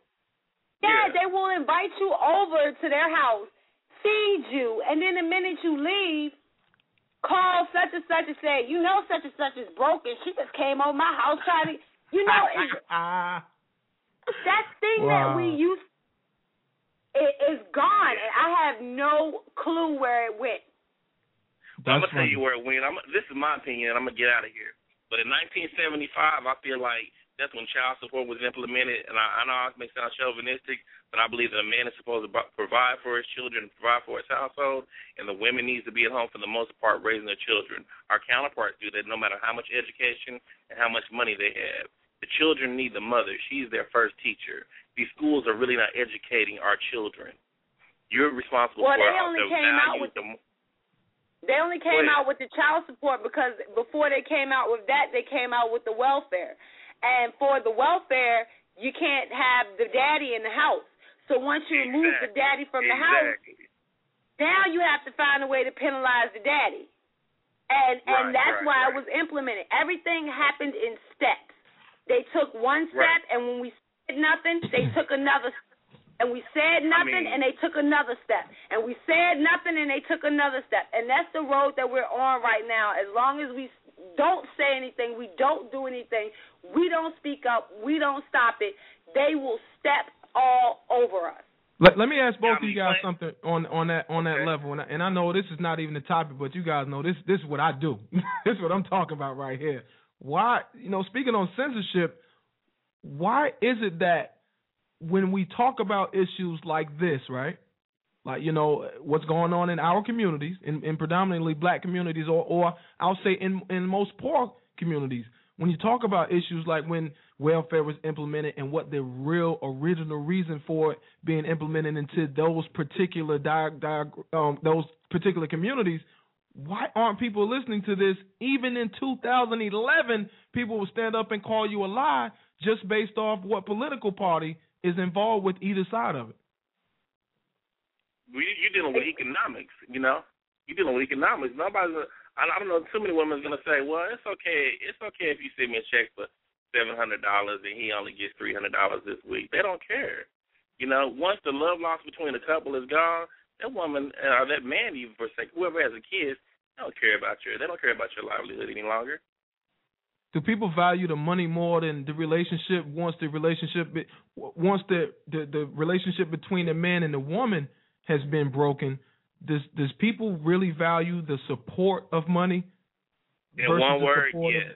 That's my situation. That's how it was. I'm gonna tell you something. I'll share something personal with you. I'm actually legally disabled, so sometimes I wasn't able to maintain employment. Okay, the mother really didn't care about my disability. All she cared for was ends. And then she doesn't even really manage her money in the correct way anyway. Like they live in an unrealistic world. It's going to be, I feel very sorry for them sometimes. I tell them, y'all probably not going to be able to hold it down like me and your mom been able to hold it down. These kids feel very entitled these days also to everything that you have. They want everything microwave very fast. That's not real world reality. It takes time to build wealth. Wow. What will it take to change this stuff, man? I mean, other than what we're doing, because I feel like because I run across so many of the same people, over and over and over, and even in this movement, to keep it real with you, it's hard to get people together. You try to speak to some of the black conservatives out there, and when you come with this message, like this is I call myself conservative because in the root meaning of the word, the true meaning of the word, and just because of some things that I know about in history, and you can't even get the black conservatives together on one wavelength to push forward a movement like, for example, I love being a black father. You can't even get them together to push a movement like that. Hey, Pug, it's man versus machine right now, okay? Real thing about it is this machine came about, and it's real big. We're talking about music, we're talking about media, we're talking about Hollywood. People need to find out the real reading what Hollywood really means. You talk about people being conscious. It's one thing to be conscious, but it's one thing to be able to do something that's affecting your community, like you said, affecting your household. So this machine is real big. You know what? The truth about one thing that brother said, the real truth is everybody ain't going to make it. But for those that want to make it and those that want to do better, this is what we got to do. But I also want to say this, too, right here. As far as I'm concerned, I don't think we will ever get any justice in America. What's crooked cannot be made straight. But the best thing that you can do is to make sure that you have the quality of life that you know and deserve. Know how to make happy times. And don't always think that you got to spend money to have a good time. Get a board game. Read a book. Turn that TV off because it's doing what it said. It's programming your mind. You know what I'm saying? Spend some time with people that you love. I'm going to let the sister say something because she had to say something. I heard her say. 619-638-8559 is the number. Hit number 1 if you got a comment. Sonny, I want you to, and I'm going to leave you on too, brother. You can leave when you want, but I'm going to leave you on because I love your conversation, man. Original's my name again. That's cool. Original. I'm sorry, brother. I appreciate that too because I didn't know and I didn't want to ask, just not even be disrespectful. That's cool. That's cool. Sonny, so just give us a small recap, and then I want to know what you said to this hip hop icon who basically just gave up on the black community after he made his millions. Am I correct? This is where it gets funny because after I snapped and was like, look, I'm not that kind of coward. You know what I'm saying? I can't just sit by idly and watch it happen knowing what I know and do nothing about it. And he brought up to me, he was like, well, the people after, I forgot who he used as his first example. But for the second example, he was like, Martin tried it. Martin Luther King Jr. tried to do it, and Malcolm X tried to do it. And I pointed out to him, I said, they were born and they fought their war. That was their war to fight. Mm-hmm. We have a different war. Our war is different, but it doesn't mean that we get out scot-free and we don't have to fight for anything. Wow. We have to fight. We have to make our mark in the sand just like King did, just like X did. How many people were telling them it'll never happen? You'll never do it. It'll never work. But if they hadn't kept going, then it wouldn't have. And so I made that point, and I was told back how, or I was asked back how. And I said, let me give you a couple examples. I said, on the simple fact of, I know 100 people in my hood that can fix my car, but none of them own their own auto shop. Mm-hmm. I know people who could put a deck on your house, but they're not contractors. I know women who can make your hair so fly and so fresh, but they don't have a beauty certificate. It's about capitalizing on the skills that we already have and then making ourselves build off of them and making them get bigger. So the aspect of, he brought up the aspect of sports to me. And I say, well, that's it. We can push our kids towards sports. We can push our kids towards music. We can push our kids towards sports, music, movies, stardom, any kind of stardom type of thing you can push your kids towards. Mm-hmm. But you don't push your kids towards science. You don't push your kids towards math. You don't push your kids towards technology. You're not pushing your kids towards microbiology or these kind of things. I said, and we have a point where you have the most popular people in our culture are all rappers, singers, actors, or athletes. what do you think is going to happen to the black community? Though, not to say that you don't have to think to do these things, but these aren't the intellectual things. The intellect is being sucked out of our culture. So I got an agreement. And he said, you know what? You're right about that. But it's not going to change. There ain't nothing you can do about it. It is the way. I said, okay, well, they're coming out with school choice now. I said, take, for example, New Orleans, where Katrina came through, knocked down all of the schools. So now the only schools in New Orleans are charter schools. And now the kids in New Orleans, these poor, black, destitute kids that people should have forgot about and gave up on, are now some of the highest-ranking kids educationally in the country because of the school change. I love it. Well, I love it. Here we go. So I got another. Okay, you're right. You're right. I got another one of those, and then I went and I took it a step further, and I said it's not just the point of once you get it to where the school is starting to change. Once you get it to where the parents are starting to change, it takes people like you, talking to Uncle, it takes people like you to tell people that these things are okay. You know, that these are good things. We are moving forward. It takes people of your stature to come out and say, science is good. Yeah. Math is good. You know, I have an accountant. If he didn't know math, we would have a problem. Yeah. You know? Let me say this right here. A lot of times, people that have, I'm going to tell you this, but a lot of times the people in those positions, they feel as they can't say anything because they're puppets. Let's just tell the truth about it. Now, what they can you do are you are a coward, Yeah. and you should be called out as such. The only reason I'm not saying the name is because I want the interview. And I'll continue to go after it to try to get the interview. We used the word discretion. Yeah. You know, there you go. Discretion. That's a case by case. That could be a case by case thing. You know what I'm saying? Sure. If I'm like this whole thing, Russell Simmons got something going on right now too. You know, about this whole Muslim agenda. That's off the subject, but being kind of random. But you gotta look at people's positions. If I'm the principal of a school, I can't let it be known some of the things I might do in my personal life. It may not be going to a strip club or something like that. It might be going to a golf club that people don't like me going to. I'm just using that as an example. Sometimes I'll give a perfect example. Everybody's heard of Killer Mike, I guess, by now, okay? Killer Mike is signed to T.I.'s label. Killer Mike pretty much says what T.I. wish he could say. Yeah. You know what I'm saying? So sometimes it's a step down. And this is my thing. I was really hard on Oprah. I said, man, she's taking care of them Africans overseas. She ain't doing nothing in America. You know, but quiet, when you really do the investigation, you'll find that Oprah's actually been funneling money places that people don't even really know about. It's like little subsidiary, not-for-profits and different things like that. So, I mean, you don't know what nobody's doing. That's what it ultimately is. And I know you want brothers to stand up and take a stance, and so do I. And it sounded like he was just a Gumby Negro to me, just Gumby, just being any kind of way. Well, sometimes you know what's in a personal position. What you brought up with Oprah?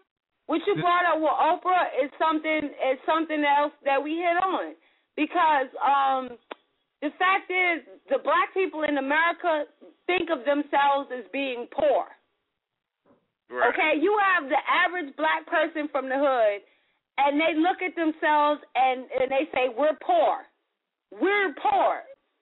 And if you watch Jay-Z did a documentary about his water program that he was working with the UN, and he went to Africa. And after spending a day in Africa with really poor people, he said, I cannot even believe that I even said I was poor. I have never been poor. This is poor. When you have to walk, when you have to walk 5 miles to get water in the morning, and then you have to walk 5 miles there. Let me say something though. Poor is a mindset. If I drink out of crystal glasses every day, poor is really a mindset when it comes to this. We are poor compared to our counterparts. As a matter of fact, Europeans in America are poor basis of them over in Europe. You talking about Netherlands and Sweden, ain't nobody over here got no money. You know what I'm saying? They're very wealthy. So, but again, poor is a mindset. If somebody has it in your mind, and if you have an oppressor, and your oppressor is telling you that you're poor, and he shows you that you're poor, you're poor. I don't care how well you think we're doing. Yes, we're very rich. We have plumbing, electricity, housing, vehicles, transportation, food, everything at our disposal. You know, this ain't a third world country, but there are poor in every setting, though. And this is something else that I want to hit. Now I've lost my train, though. Yeah, that's the difference, though. That's the difference. I call it the difference between the credit card and the layaway. Okay? Right. You can be poor and use both. Right? You can use poor. Right. You can be poor and you can use your credit card that somebody gave you and had no business giving you, or you can use layaway. Now, the people who choose to use the credit card, which means you spend money that you know you don't have, you know you probably never going to get, and you know you never going to pay back. That is, in that aspect of being poor, I get exactly what you're saying. But to have a person who, if you have access to the standard of living in this country, for every person who claims to be poor, I would say, let me switch you out with one of them people from Ethiopia. And then you tell me what poor is. Because if we keep on leaving it at the fact that that what we live in, them people would die to live in the projects. Them people would send their kids and stay themselves to have their kids come and live in our projects. Yeah, but that's not that because we talked about earlier about where we came from. That's not our reality. That's somebody else's reality. Yeah, I think personally, I think it's different sections of being poor. According to a society, like our society of poor isn't equivalent to another nation's, and another nation's won't be equivalent to. So there are different sections and different economic sections of why you will be poor. But to me, a poor person is it starts in the mental, because there are a lot of wealthy people who are actually poor because they don't know any better. A lot of wealthy people don't have common sense. So we would be rich in that sense of understanding. Like, my common sense is great, thank God, but there's a guy with the MBA who's a lot stupider than I am. You know what I mean? So some of the things that I can do there's a lot of things that I can do to survive that man couldn't do. So if you take all the monetary things away, he would virtually kill himself, or he would die. He would be killed. Education does not replace common sense. It does not replace common sense. So they are different. But what's missing is that we're global now. Whether we like it or not, we are global now. As far as our economies are so intertwined with all other economies of the world that we can't, in the sense that you can say it's not our reality, it's quickly becoming our reality. We have debt the size of almost the size of Greece. We have debt. It is coming here. So it is not, you can't say it's a different reality. The only thing is the reality hasn't caught up to us yet. And if you look at it, if you take the policies that are pushed on us from Washington now, where are they coming from?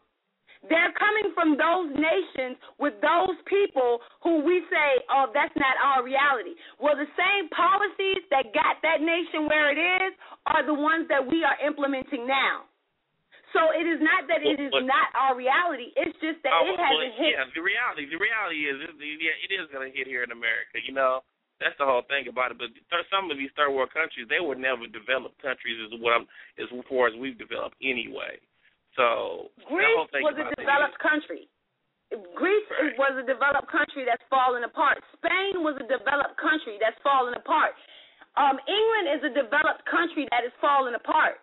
These are not third world countries. Yeah, these things are happening here, though. The same things that are happening there are happening here, and it starts with economics. With the money structure, that's what's happening. And it's funny you said that when you said credit versus layaway, because what killed them was credit, and what's killing us is credit. Slowly but surely. The money's not first of all, I don't know if y'all know we're dealing with fiat money. Yeah, that's fiat right. money's not nothing anyway. That's you know right. what I'm saying? That's just a promissory note. So that's a lie right there. You know, we live. Our world is an illusion. Everything around us is really an illusion. We don't live in a real world right now, and I don't know what it's going to take for us as blacks to get there. And that was the point I was making. You know, I was part of an experiment in the mid-'70s. You know, we were bused to different locations. Now, they say it happened in the 60s, but it really went down in the 70s as far as busing people. I'm not a person that I was ever for integration. You don't see our counterparts, white people, trying to push their kids over into our schools. But we're always trying to get into our schools. And what happened with us? We have a whole generation of have-nots now. We really do. Our people are we do, and like I feel the same way. I feel the same way about integration because the way you make yourself accepted is to make it where you can't be denied. So we had that going on. I want to bring somebody else into the conversation. Hold tight 1 second, you guys. Hold that thought, Sonny. I got my man Kevin Daniels on the line. I just called him up. Kevin Daniels, president of the Frederick Douglass Foundation, grassroots organization, organizer, does a whole lot of things in the public eye. Kev, how you doing? I'm good, man. What's going on, y'all? Good, man. I guess Hi, everybody's brother. How are you? Yeah, good evening. I'm Good good. day, What's Kevin. happening? So look, we want to bring you in man. this, man. What are your thoughts about what we're talking about this evening? Man, y'all touched on a whole lot of stuff. I guess I'll jump in on the part where y'all was talking about the mindset of the people, and you know, I think that we live in y'all was talking about the you know, people with degrees and how come, you know, they're not pushing biology, but they'd rather push sports and entertainment. You know, we live in a microwave society that has to sensationalize everything. People are not willing to work, you know, put in the 8 to 12 years of school in order to get something they want it now. That's the microwave blessings and microwave things that people want. And then also media, if you look at all of our TV shows, they sensationalize everything in the fact of everybody has to have the best clothes, they have to have the rims on the car, they have to have the nicer jewels, they have to, you know, be able to drink certain types of alcohol or whatever the case may be. So that's what our kids aspire to have. They don't look at, and then, you know, with us as a community, we're not doing a good job of putting forth those people that are middle class, those people that are, you know, grinding it out to really, you know, when we look at the numbers, the media and politicians they're doing a great job of making the minority the majority.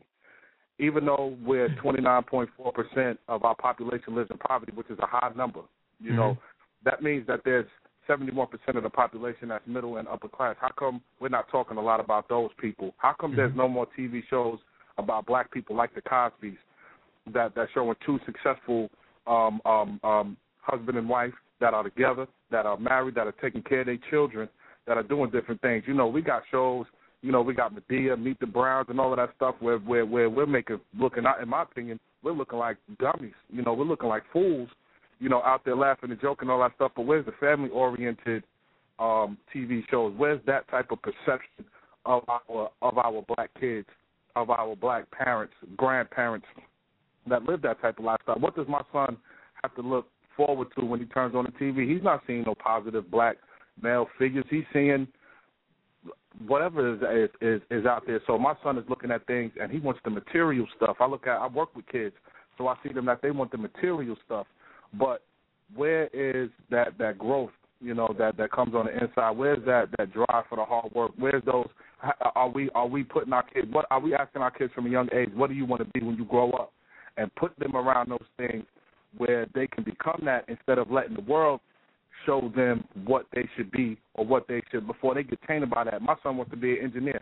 It's my job as a father to start putting him around those atmospheres, start helping him to build things and doing things like that, and instead of pushing basketball on him and saying, okay, you know what, you're going to be an athlete, you're going to make millions of dollars. Come on, that's a dream that only a few people it comes reality. 1 in 17 million. 1 in 17 Yeah, and a million. whole bunch of more kids. There are 3 times more scholarships for academics than there are for sports. So it is like 75% easier to get an academic scholarship than it is to get a sports scholarship. And like these are things like, but I could take myself back to when I was in high school. I graduated at 16. I was in the top of my class. Everything.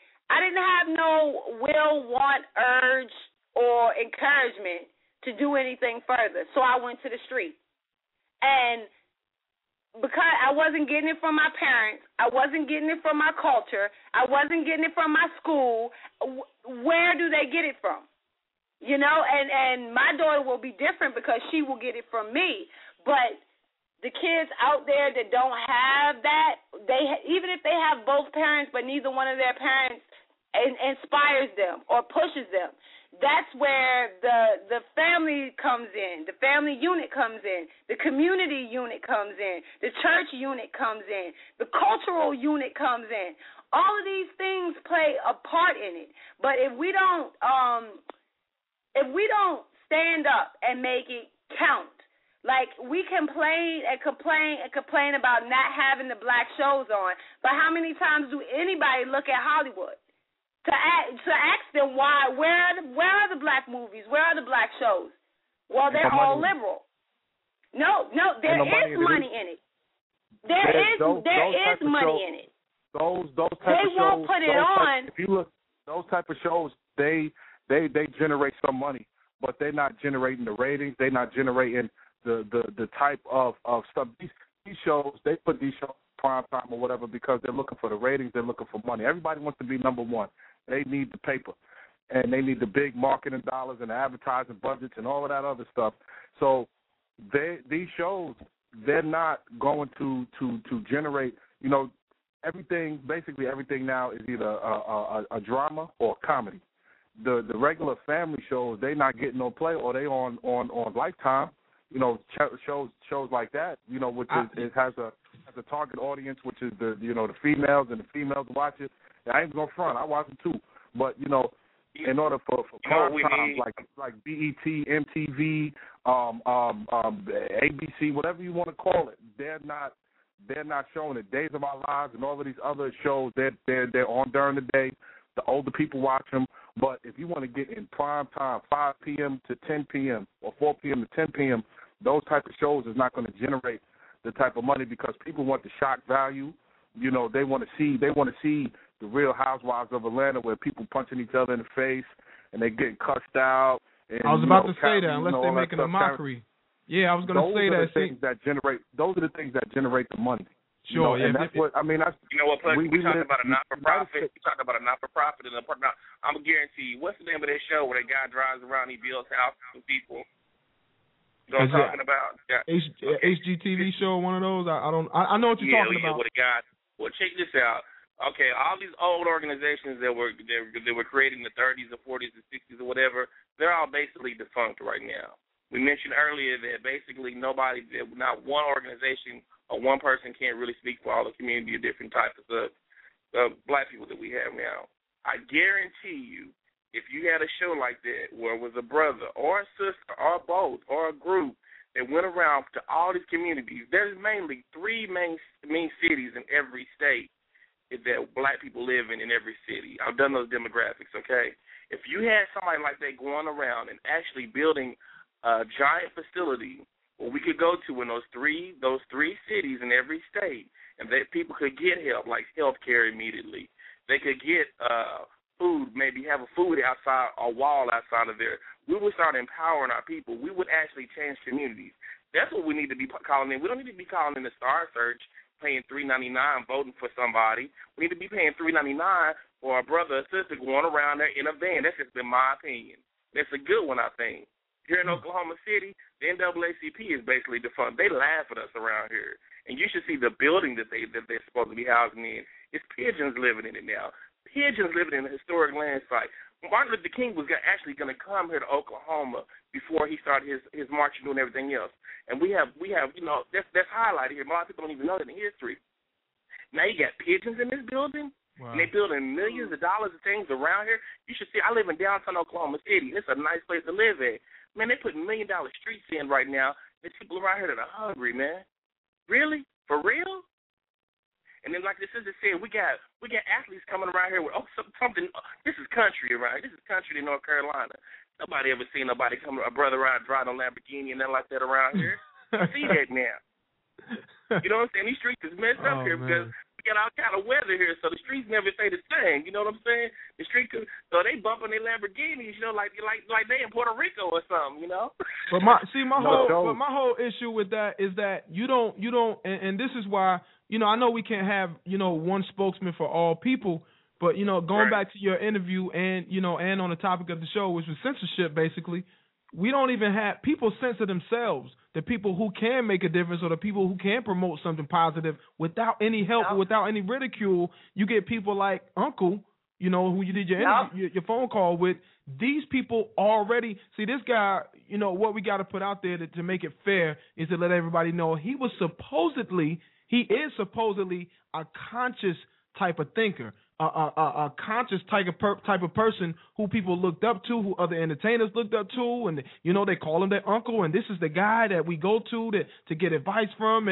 But when you have someone of that caliber, I equate it to Jesse Jackson, man. You have somebody of that caliber with that kind of talent who has been there and has been up there on some kind of monetary level, but they don't care for the people in real life. You know, I call it. They don't care. If you got a family, you don't have a house. If you don't have a house for your family to go to, I'm talking about a physical house. Mm-hmm. If you don't have a house, you have extended family, and y'all don't come together for so-called holidays or get together for family business. Pretty soon, you're not gonna have no family.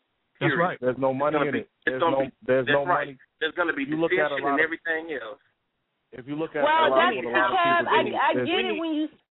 I get it when you say ain't no money in it and they can't profit from it and all of that crap. Well, the truth of the matter is when they come out and open their mouths about the ones who do come out and open their mouths and say Democrats are this, they're not getting paid for it, but they do it. And it might come out of popularity or to just say, look at me, I fit in, but nonetheless, they do it. And my whole point is if you can start a rap beef with somebody and you can't come out and tell the black community what you know that they need to hear, then like I said, and I said it to his face, well, not to his face, but I said it to him, I said, you are a coward. And if you want to be a coward making money, then by all means, you go ahead and be a coward making money. But don't think that, don't call it useless or call it impossible or call it not even worth it to those of us who saying at least I know from the fact of us three, all of us are doing it making sacrifices. You know, we don't have the $1 million in the bank, but we're doing it making sacrifices. We take care of our families individually, but in the end, all of the extracurricular stuff that we do, we bear the brunt of that. We take that on. The financial of getting to our speeches, of getting to what makes our people get up off of their we bear the brunt of that. And if we can't put the respect on these people to do the same thing, then we're lost. I agree with that. Original, what were you saying there? Historically, what's that? Necessity makes us get up off our tails. Until you make demands, even with until you make demands with us as a people, nothing's going to happen. Yep. And we always have had to have somebody to look to. I don't care if it was Moses. I don't care if it was Martin Luther King. Our people have always had to have somebody to look to. And we have to have it. Our people have to have somebody standing in front of them. And like I keep saying, this is something I've gone into very deep thought, prayer, meditation, the whole nine of it. Until we have houses, can you imagine how it would affect a city like I live in right now if you had a giant facility, maybe even the size of a mall, where black people could come to, and all people really, but ultimately black people could come to and get health care, something like dental, and not be stressed out, you know? And I know everybody says that, you know, you have dentists, and dentists got to make money, and doctors got to make money, and restaurants and food service. But, man, we are distraught. We are despaired. And maybe that's an exaggeration the size of a mall, but we have to build houses. You have no, to. what you're talking about is what you're talking about. I could agree with you 100%, as long as there's some restrictions on it. Like if you come up in here with $160 shoes on your feet, don't ask to see no dentist up in here. You know what I'm saying? If you got a $2,000 weave in your head, don't come up in here asking for food. It has to be. Right. It has to be some kind of restrictions on it because, like you said, with necessity we do it, but we also take advantage of the programs that are available. Like now, it's nice that you have food stamps, right? Or that you have public assistance, so people who need a place to live can have a place to live, and people who need food can have food. But did you think about the result that would cause women to not put their father's name on the birth certificate so that they could get these things? But it's so not only maybe they are things that we need, but there are also things that if given if just given blanketly, we will take advantage of.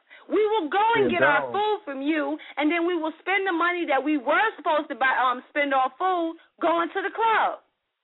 See, in Durham, what they're doing is there's somebody, there's an organization. There's an organization that bought a hotel, and it's for the homeless, and they screen, everybody that comes in there. You have to ask questions, go through an interview, go through a whole process, and once you get in, you get a room. You have to go through classes and do certain things. There's certain criteria, but they have barbershop, beauty salon. They have dentists, they have a doctor's office, and they found people in the community that are donating these services, to whoever comes up in there. So there's a lot of people that's doing it, but it takes money. These people operate on $1 million budgets, to run these type of things. And that's why we need a show like that right now so that we can highlight these things so they can be duplicated. We don't need to see no more Housewives of Atlanta. So we need a show like this. So this can be duplicated from city to city, from state to state to city to city. Well, that's kind of but like you brought up Oprah earlier, she got a network. It should be that should have been one of her. That should have been one of her prime things that she went after. Today online, she's having to come back to us because what's not working. It's saying that her network is going to start appealing more to blacks now. How about that? No, her network failed because she stayed out of politics, and she was the most popular woman in the country. The moment she stepped her foot into politics, most of her people who bought her books, the people who participated in her book club, the people who came to her shows, the people who really supported her were conservatives. The ones who put the money in were conservatives. And when she came out and she bashed us, that's where she lost her audience.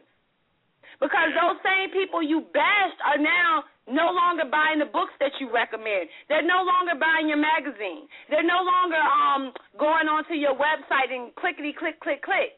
And the people that you were trying to garner their support, they're listening to the rappers. They're listening to everybody else. They're not paying attention to what Oprah has to say. So that's how she lost her audience. But the point was that we have the people in place that have made it. These people have made it. But they can't put a show like that on the network because then it goes against everything that they stand for politically. The network, right. If you say that the government... If you say that the government is supposed to for people, they can't turn around and do a show where people provide for people because then you're being contradictory. You're being a hypocrite because it should be the government taking care of people, not everyday, average, ordinary citizens taking their $5 and $10 and putting them together to make something happen. So it's hypocritical if they do it. And those type of shows where people are donating money. If you haven't noticed, those shows only come on at 2, 3, 4 in the morning. when ain't nobody watching. Where you don't need no big time advertising or sponsorship. Where people will donate, $2 and then 45 cents and all that stuff. But prime time like Oprah, and that's like we were talking about before. Like I mentioned before, a lot of these things it boils down to money. Oprah made a statement, and that took money out of pocket.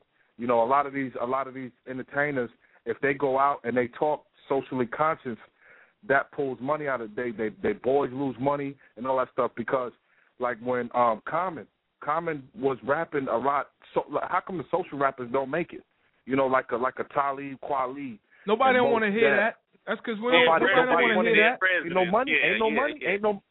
Ain't no money in that. But if I'm talking about pimping hoes and I'm robbing and I'm shooting and I'm killing and all that stuff and I'm popping and lollipop and doing the Becky and the Dougie and all that other stuff, yo, I'm gonna get paper for that.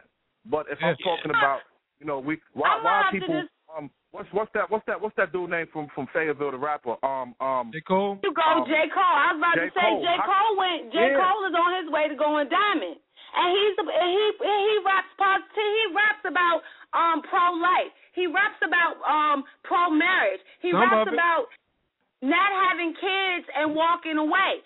He raps about it, and he went diamond. See, the thing, that's the whole point about with the Talib Kweli, and because I love Talib Kweli. I loved Lupe Fiasco. You know, I love these guys, and Common had a problem with his beats. If anybody listened to Common, he had a circus album that, I mean, I bought it and was like, what in the world? He had a real problem with his beats. But outside of that, I think the same thing goes. It's hypocritical, and that's the point. When you have someone who says, I'm about my money, I'm going to do what I do, you know what I'm saying? I'm the best at it, I work hard at it, you ain't better than me at it, those people sell, right? Now you have the people that say, well, it's kind of not your fault that it happened, and you know, and even though they call it consciousness, that's really what it is. They're placating blame. They can put blame everywhere else and never have a true conversation with the black community about how to stop our own problems. And that's what it is. And they think we don't see it. We see it, and that's why I say you have a black community that is yearning for true, unfiltered capitalism. If in nothing else, you can see it. If that's the only thing that you can find in our culture, in our music right now, is that need for a pure form of capitalism. It lives in our community. Capitalism has been living in our communities, folks, since we've been cutting up a pig, selling it to the next person for $5 for a piece of meat, selling pigs. Who the hell would ever thought about eating a nasty-ass pig's foot for retail? You know what I mean? So capitalism has always lived here. We've always housed capitalism, but the problem is that I still don't understand, even with the conscious rappers, even with the Jays and all these other people, you know, they talk about all this competition and they talk about what you have, but you find more so in the conscious rappers, they don't talk about more material things. They talk about more social ideas and more social things and social agendas and what's hidden behind what, and they kind of educate you on their lyrics. Most of them, all right, most of them. Most of the conscious rappers are on some things that a lot of people don't know about. But what's happening today... I'm sorry, but what's happening today is you don't, even with the conscious rappers, they're talking about Bentleys and coupes and all this other stuff too. You know, even J. Cole dropped the Bentley line 1 million times on the Beyonce single, a couple more. So you're not finding the people, you're not finding the type of talent that we once had before, or those talented individuals talking about the same thing, because you know what they found out? That person before me that rapped like me is not getting paid anymore. Jay-Z's still getting paid. Right. Yeah. And you got to realize a lot of people eat off of these people. This guy got an agent. He got boys that's eating off of and everything else. You can't go out here and just open up your mouth and make any kind of statement like Kanye. You know, what he says, George Bush doesn't like black people. You know, Kanye got roots in Oklahoma. You know, his grandfather walks up and down the street like it ain't nothing every day. Everybody knows this. Kanye West's grandpa. You know what I'm saying? This what you think he can go out here and say what he was saying before? He let you know in his lyrics he can't say what he want to say anymore. You know, like I said, like I was saying earlier, sister, everybody can say it. And why does these basketball players, which my son is one, the good one, and my daughter's a singer, she's an artist, and I heard about the 17 million numbers, and why they want to do that, I don't know, because they've had an opportunity for a good education. But why do these have to be our kids' heroes? What about the men who work at the gas station that can fix your car? You know, those are the kind of heroes I had. Some of the people are still my same heroes, you know. I don't look up to these guys. And that's another thing that I said. The hero should be the one that when you fall on your and you ain't got nowhere to go and you ain't got no food to eat, you can call that person and say, look, I need a room I need to get on my feet. That should be your hero. Look, I No feel matter y'all. what they do, what their job is, if they are willing to bring you into their home and let you get back on your feet, then that should be a hero. That ain't a hero. We should... See, I feel y'all. I feel what you're saying, and I'm with you. That person is somebody that you love in the spite, like personally. You know what I'm saying? A hero is somebody you just got an idea of. Like, I don't want the dude at the gas station to be my hero. I'm gonna keep it 100. I don't want my kids to look at the dude at the gas station and be like, that's my hero. I don't, because I want more for them. Hell, I don't even want myself to be their hero, but I know I'm their father, so they're going to look at me in that aspect. I want better and more for them, so I do want them to shoot from the stars, and it just so happened the stars are effed up, most of them. You know what I mean? So that's what I'm saying, but in 5 years, that dude working at the gas shop could own it. The dude at the gas station here in Oklahoma, he drives a Vet. He lives in a big and they can own the gas. So the point is, that's what I'm saying. But it's up to us parents. We got to break that down to them and make them understand. Like, look, okay, listen. You see that man at that gas station, that dirty, probably smell like gas dude that's over there pumping the gas or dusting the counters or wiping the windows or whatever he's doing. Okay, I'm pretty sure it's not that appealing like basketball and football is, and the things that he have isn't that appealing. You have to expose your kids to these things because they don't naturally see it. What they see every day on TV and on the walls and at their schools and what they hear on the radio is these athletes and these stars, and every time they go to the mall, they see it and they got their picture under lights, and they're like, yo, I want some of that. So we have to expose our kids to the man at the gas station who don't look that clean, right? And he looked like he's working hard, but guess what? This man owns 5 gas stations. Did you know that? And this man, or let's keep it 100 and keep it realistic. This man owns his own business. He owns 1 gas station. And you know what he did? He went to school. I remember that guy. He wasn't the one hanging out all the time. He wasn't doing this. Or maybe he hung out all the time, made some mistakes, and he got his life corrected. But he worked hard for what he got. And we can't make our kids look at things like, you know, hey, you're going to get this by nature. You deserve this. You know, don't worry about working hard. You're going to always be able to. Man, we have to expose our kids to that guy at the gas station and let them know that, hey, there's prosperity in that dirty man right there because he drives that clean car on the side or whatever he has. It's not even about the car, you know? Yo, P, I got the perfect example, man. There was a guy back in the early 2000s, like 2001, something like that. There was a guy that used to change my brake pads on my Honda Prelude. I had 2 of them. Mm-hmm. I used to go to his house. He used to change them and all of that. You know, he didn't have a lot of money, lived in an apartment. Well, next thing you know, I find out he's in Florida, Fort Lauderdale, living in Fort Lauderdale. He called me, told me to go to his website. He bought him a helicopter. He makes $8 million a year. Wow. And this dude used to change the brake pads on my car. So when I look at somebody on their knees, you know, changing brake pads or got oil and all that, I think of him. And I'm like, yo, I ain't no telling what this guy got. Ain't no telling how he going to blow.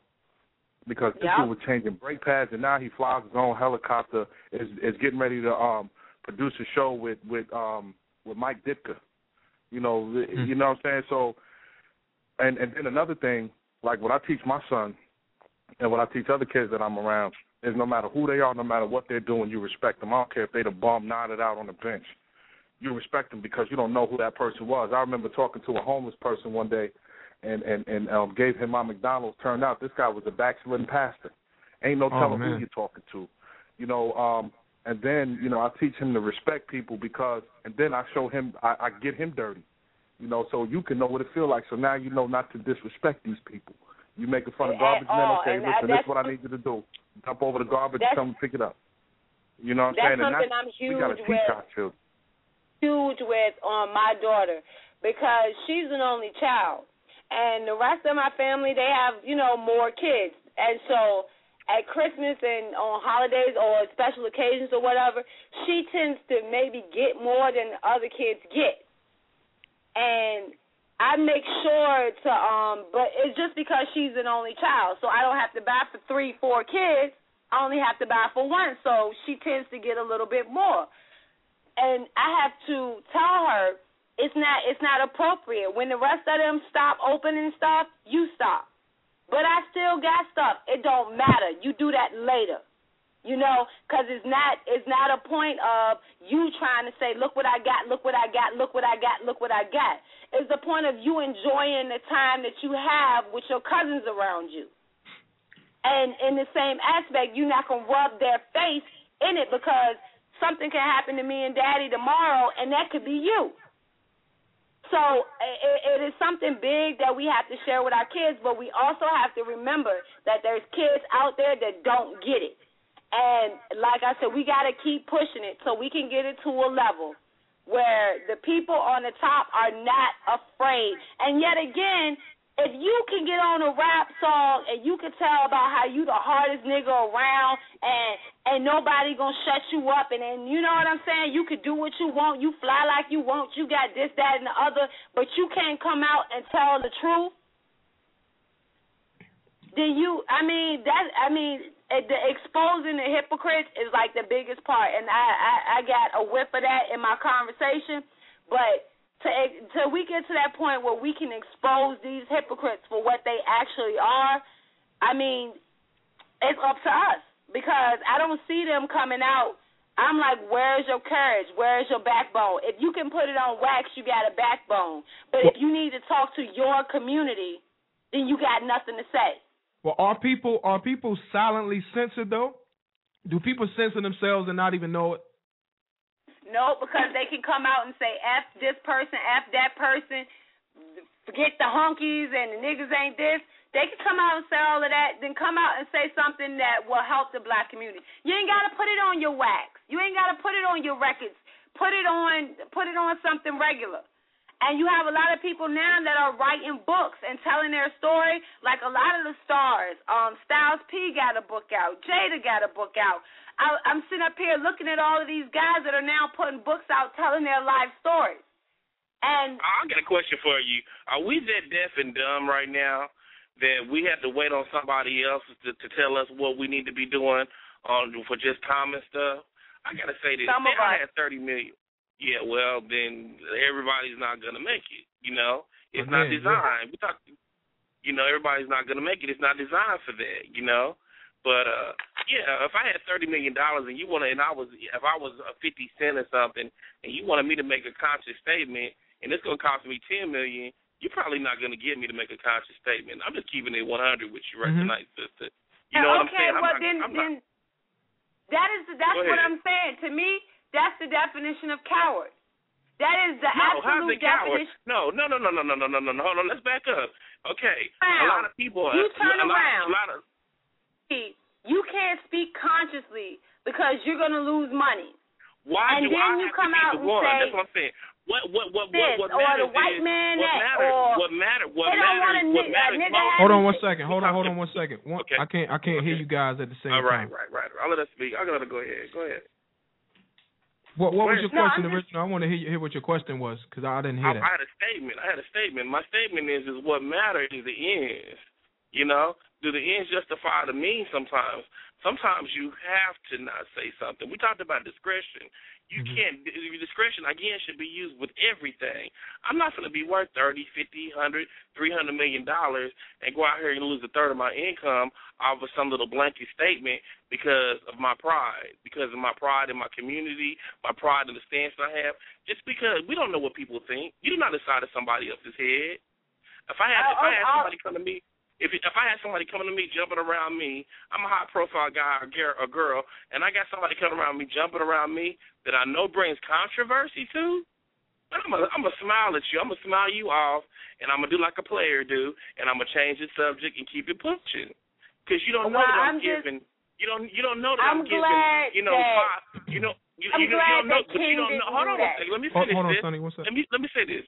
You don't know that I'm giving $5 or $10 million. You don't know that I'm giving $5 or $10 million a year. I'm saying though.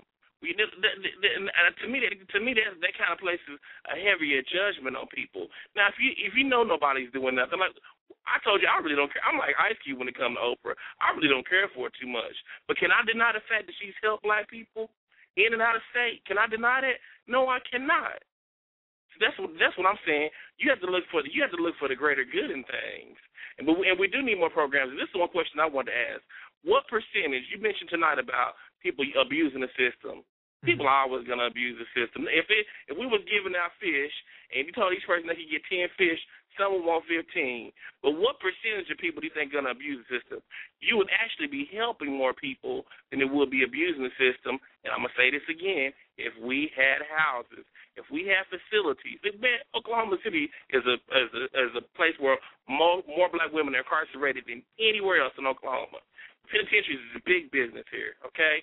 Check this out. If they got enough money to build all these facilities on the outskirts of the city and some of them inside the inner city, then why can't you have these facilities that I'm talking about?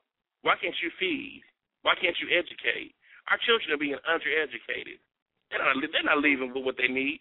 To make it on the college curriculum, you better have at least some algebra 2 and geometry. How many of these cats are graduating with that? They're pushing them through here, man. They get out on these streets and they home with their mama till they're 25, and they in the way, and mama and Jody's having their fun.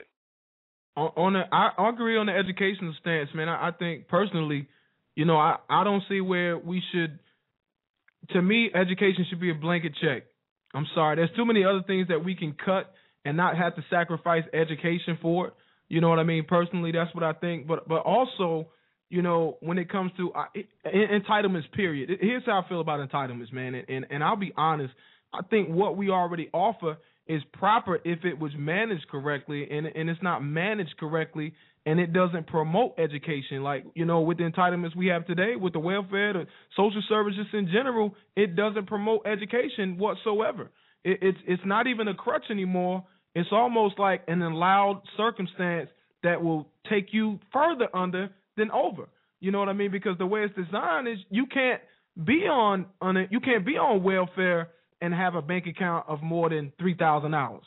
You know what I mean? And $3,000 is not a lot of money. So when it comes to these programs, I'm all for them if they would be managed correctly, but no one's going to listen to a logical management explanation on these programs because they're not designed to help in the first place.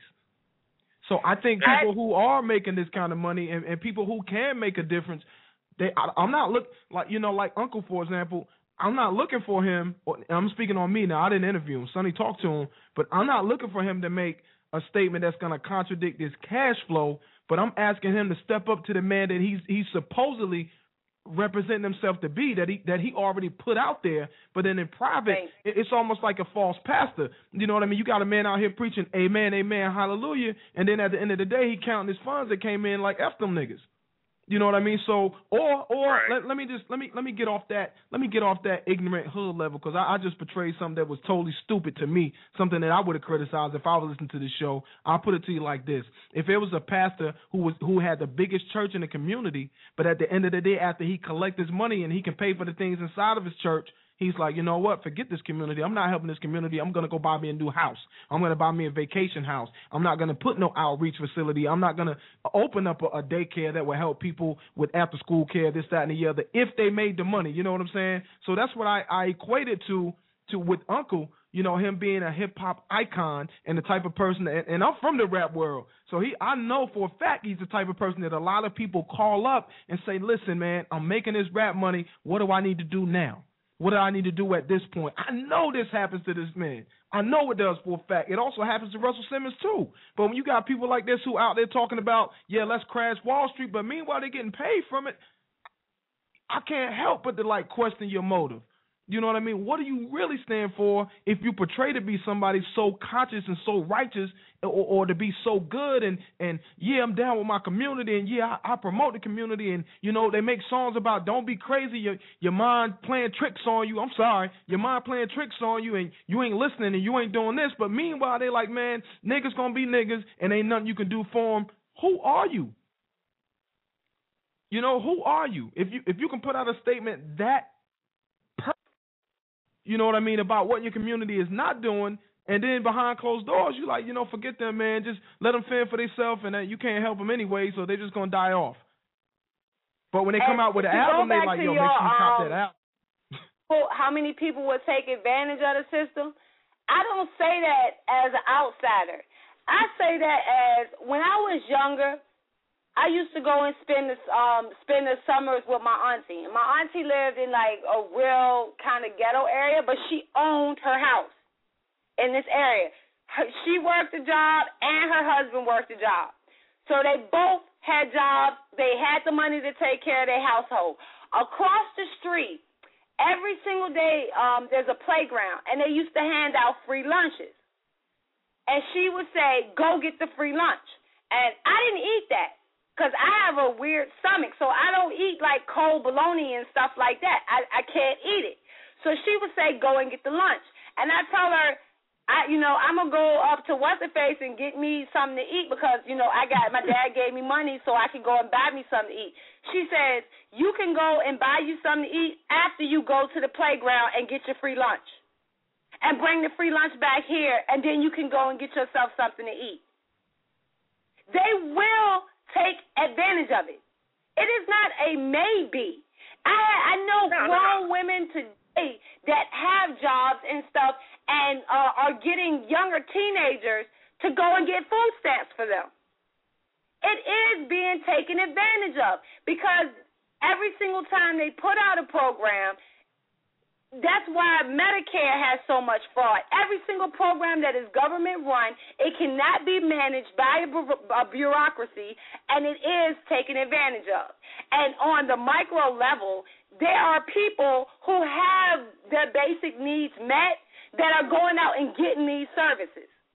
And so when you have, say, a woman who maybe just lost her job, she owns her own house, she has her own car, she just needs something to tide her over for a month or two until she can get back on her feet, she can't get assistance.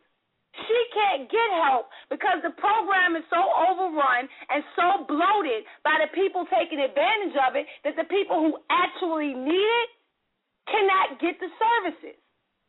And that is the point where if you grew up in a ghetto neighborhood, you can't tell me you don't know 5, 6, 7, 8, 9 people taking advantage of the system that don't need to be on it but choose to be on it. And but what can you do about that?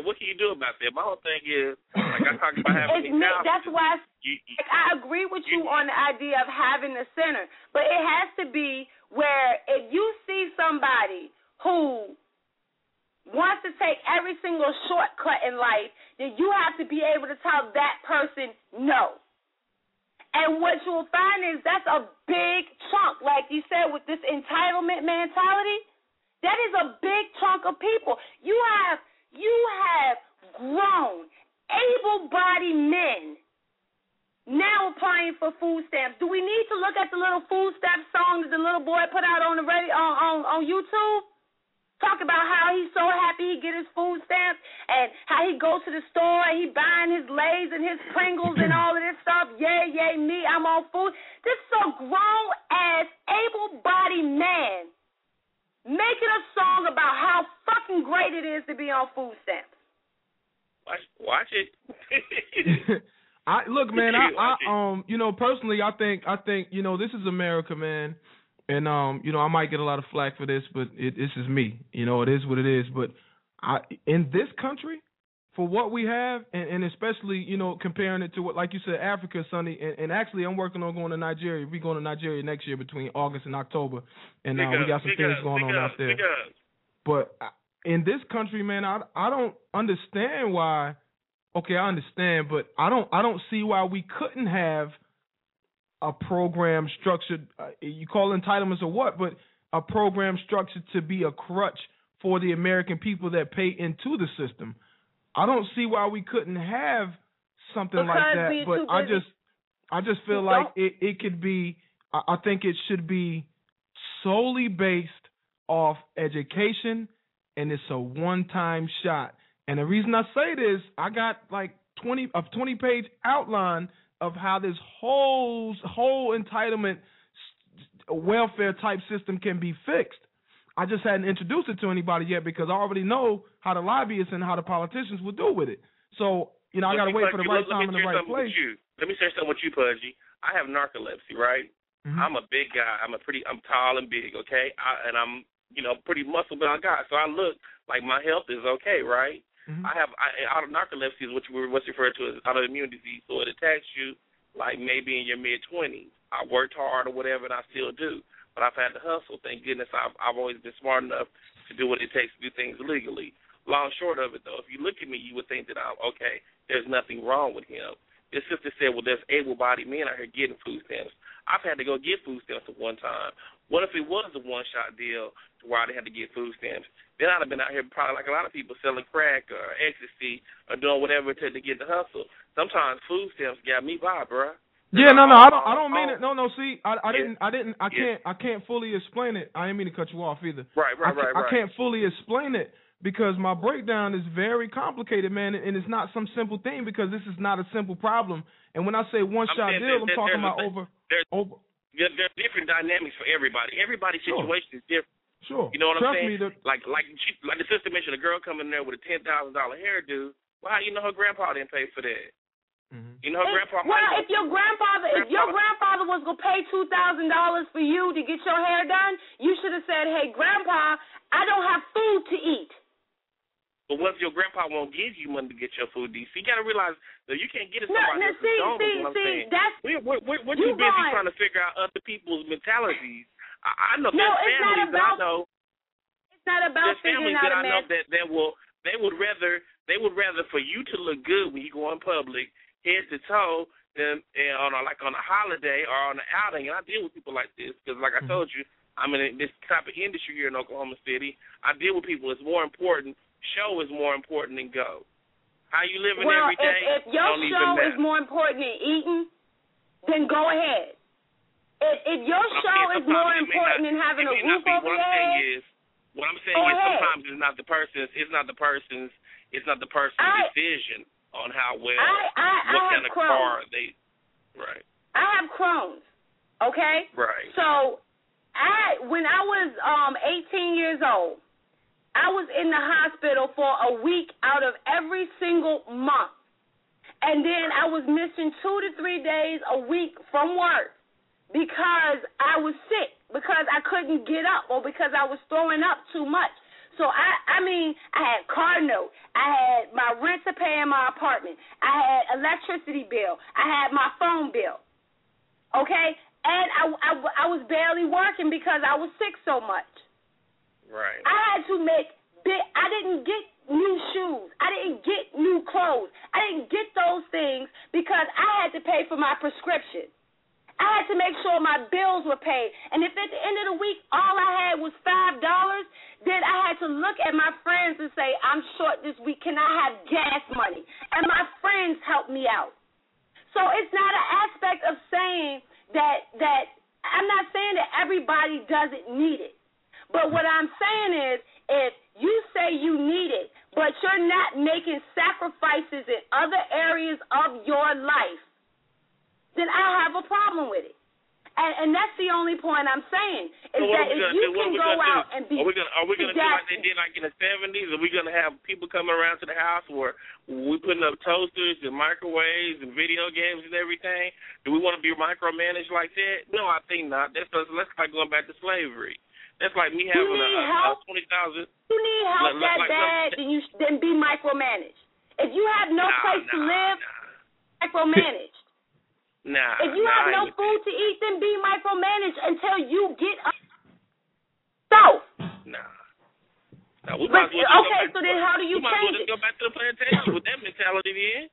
Let me say this. Give up and move to the country. I'm gonna say this on. You open your center up. Let me ask you this, okay? You open your center up, right? The people come into your, and you taking care of the people in your center, right? Right. No one ever leaves your center. Okay? Because they're like, well, as long as I keep coming here, he going to keep paying for my food. He going to keep giving me this. He going to keep giving me that. So no one ever leaves your center. But new people keep coming in. How do you keep your center open? That is why welfare started as a $20 million, $2 billion program, and is now a $200 billion program. That's how it jumped.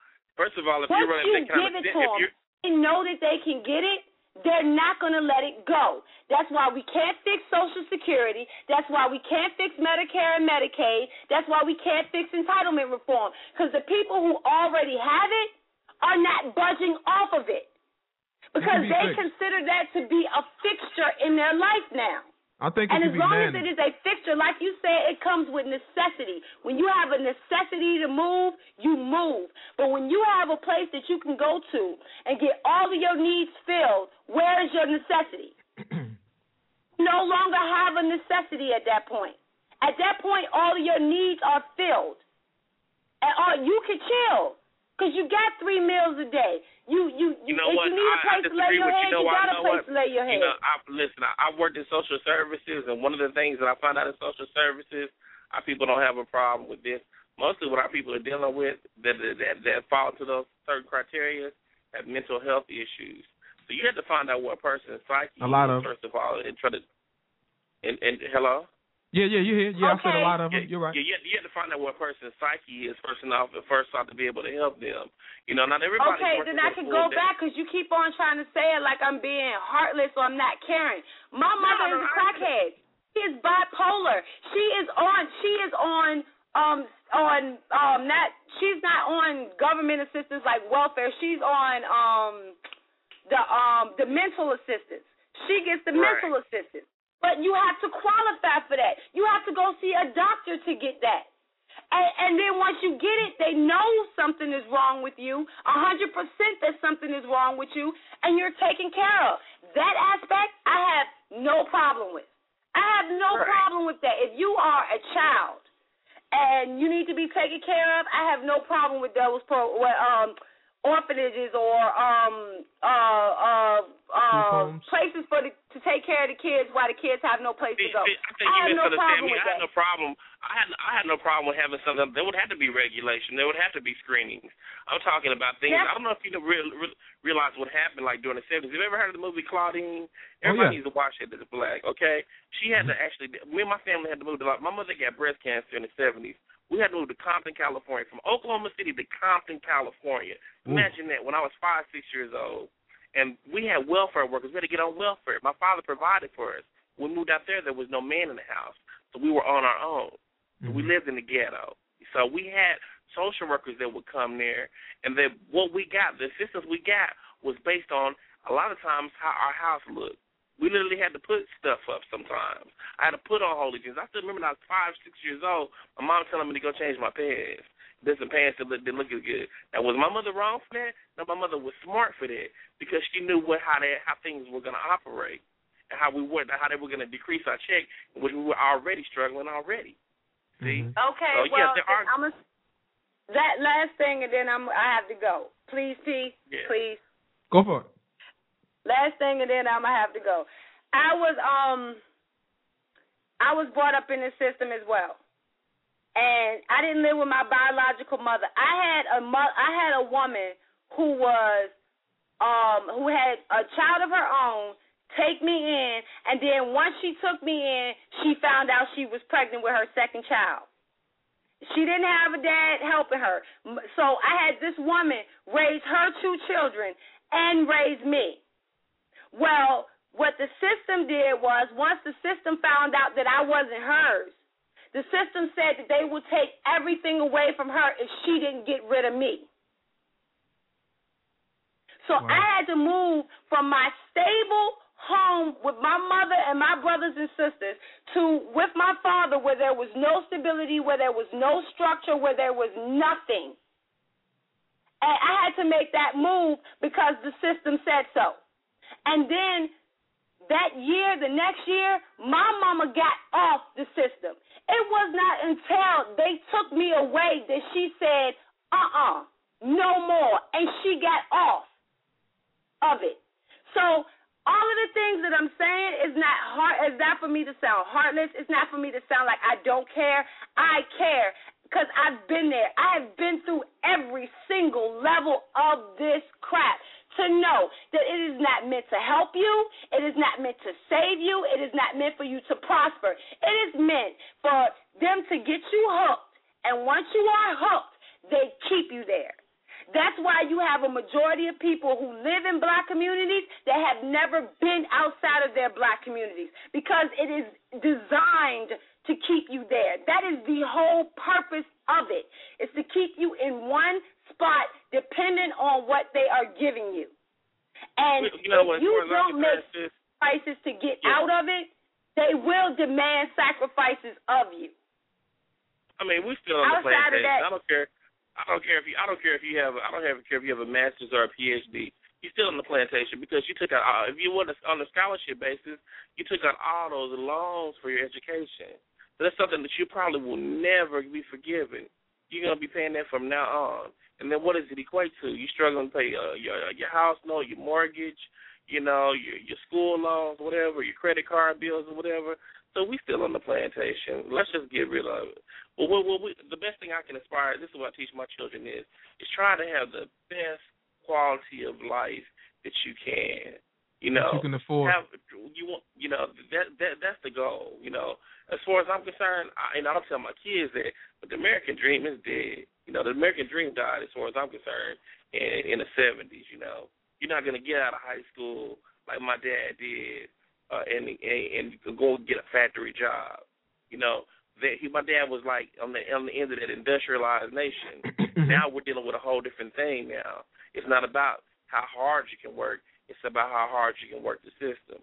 And you do have to know how to work this system. You do have to have some brain power. If you think you're going to get it just by breaking your back, and right now those are the people that's making money right now, the people that have trades. People that are getting out of college can't get jobs. But if you can fix an air conditioner, if you can fix a refrigerator, if you can work on a car, you're going to have a job. Mm-hmm. You're going to be in demand. And like I said, that's what we got to start gearing our children towards. Dude, when you start a business, don't sell bologna sandwiches if nobody likes bologna. Some people don't eat pork like me. Sell turkey if that's what the people is buying.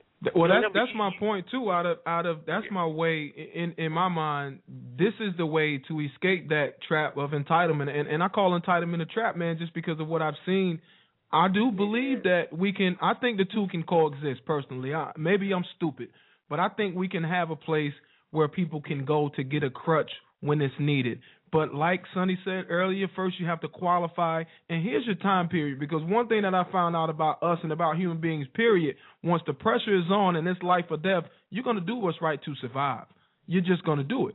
So if the pressure is right and you come into this thing knowing like, look, this is your one-shot deal to get this right from this span to that span. I don't mean one shot where you come up there one time, okay, we're going to help you out this time, and then you're on your own. I don't mean that. I mean there has to be a process. And it has to be a very selective process, and it has to be really an individual process where you got to sit down and really understand that person that you're dealing with. Like you said, the original, you got to understand their mentality so you can offer them 1, 2, or 3. Here's your one, your one way out that fits for your type of personality, the person with your expertise, and you're smart. But you got to work at it, and it's going to be hard work. Look, it's no secret. If you look around any community you want to look at, any one of our streets, anywhere you go, there's a job to be done. Is there not? Look around your city, whether it's trash being picked up, whether it's lawn services, whether it's cleaning up the parks, improving the parks, or whatever. There's people around who really sit down and don't do anything, and because they can't hold a job, because if they make X amount of dollars, a full-time job, by the way, if they make X amount of dollars, they're going to be taken off the system, and realistically, a lot of people can't afford to be off the system and still survive. So those people can be offered some of those jobs that the city and the state and the Fed contract out for multi-millions and billions of dollars. There is enough money in our system to fix this problem, and the problem can be fixed, but the main issue is they don't want to fix it because it's the master argument. My whole thing. The money's not being allocated appropriately. Like she was saying, the money's not being allocated correctly. It never will be, brother. It never will be. It never will be allocated correctly because it really is designed to be a trap. It's a way to entrap people and keep people in a certain small community, if you will, or in a certain small aura, or in a certain small mindset. In a certain small mindset. It's no secret, man.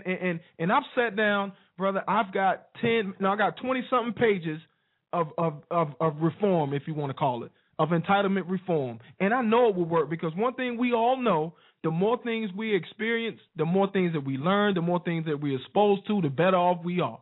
So you can't take if you take a boy from the hood or a girl from the hood or somebody just poor, period. It ain't got to be from the hood. Just take a poor individual, and you educate that person on the level of a trade. Maybe they might get a trade about something, and they start making their own money. They're going to be exposed to new things and things that they haven't seen before when they once lived in that poor community. You get your own apartment. All of us have been that way. When you get your own apartment, you're exposed to things that you weren't exposed to in mama's house. So I can't blow all this money because I know I got to pay my utility bill, and if not, they're going to cut the lights off, or I'm going to get evicted. So you know what? Sometimes it may take getting evicted 1 or 2 or 3 times. Sometimes it might take the lights getting cut off 2 or 3 or 4 times, or whatever works for you. It's different for different people. But I believe, man, these problems can be fixed, but it's got to start with us. Now, the whole problem is it's not going to be fixed. And here's all of our argument. Original, I hear you saying that we need these same programs that I'm saying that we need. And then I hear Sonny saying we can't use these programs because, hey, guess what? If we use them, people are going to take advantage of them, and then they're not going to be around for the people who really need them. And I'm sitting here telling you everybody's dreaming because it's not designed that way, and it never will be that way because it's the master argument. It's just like the Democrats and Republicans. Both of them pray and worship God and believe their ideas are right. But at the end of the day, the fundamental difference, they don't care neither about the individual for the most part. And I'm talking about the group for what they stand and the people that run these organizations. It's just the truth, man, and here's where we are. Here's what we're dealing with. We're dealing with a society of people right now, especially at this time point in life, that need a lot more than what they have. And I'm talking about the middle people because that's the folks that need to be managed, that needs to be helped, the middle people. I'm not talking about the far left or the far right, the middle people. Okay, we're dealing with people who their needs outweigh their haves or their ability to achieve personally because of what's going on in the country. Meanwhile, they're still being neglected. So what's going to happen is the people who are on the system, one day that money's not going to be there. One day that housing isn't going to be there. They're going to get a letter. And I believe this, man, and I go around and I talk to people like I'm ringing the damn alarm, like I'm ringing the bell, and I hope people are listening. One day, if you don't take it upon yourself to do something different, and like you said originally, use that trade and start fixing some air conditioners or cutting some grass or whatever you got to do, man, to get out of something somebody gave you or something somebody's supplying for you, you're going to lose because one day that's not going to be there. Every single day or every week of this year, and go back and look it up, every single week of this year, you've heard the Fed say, we don't have money.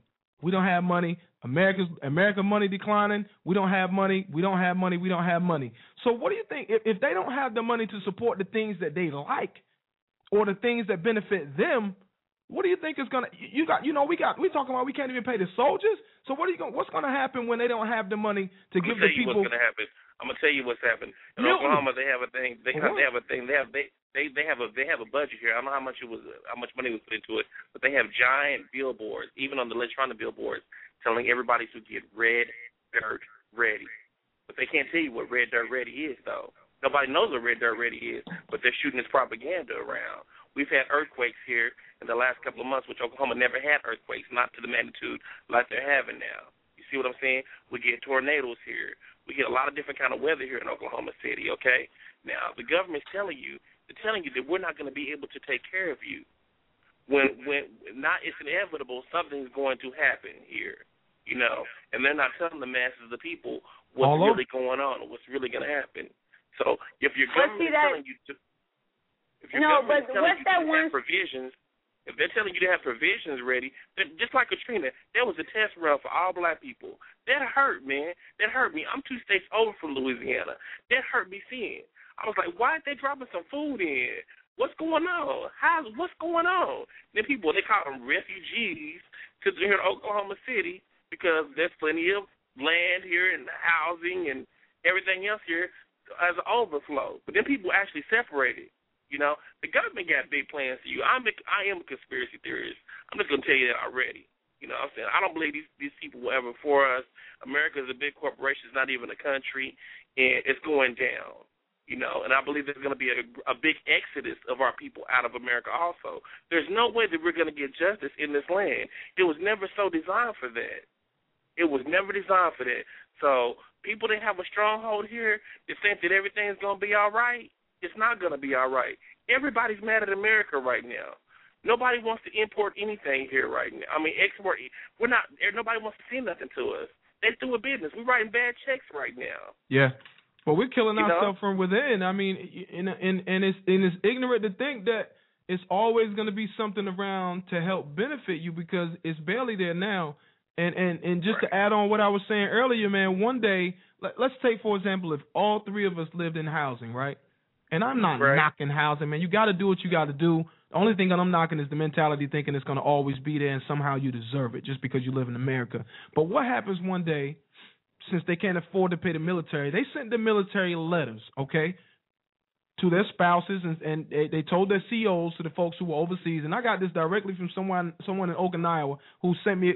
They didn't send me a copy of the letter. They read the letter to me, not verbatim. I don't want to get nobody in trouble. But anyway, they basically sent them folks a letter saying, y'all not going to get paid. But what we will do, Navy Federal Credit Union will give you guys a portion of your money, 50% on this check, and if you don't get it by the next pay period, 25% on that check.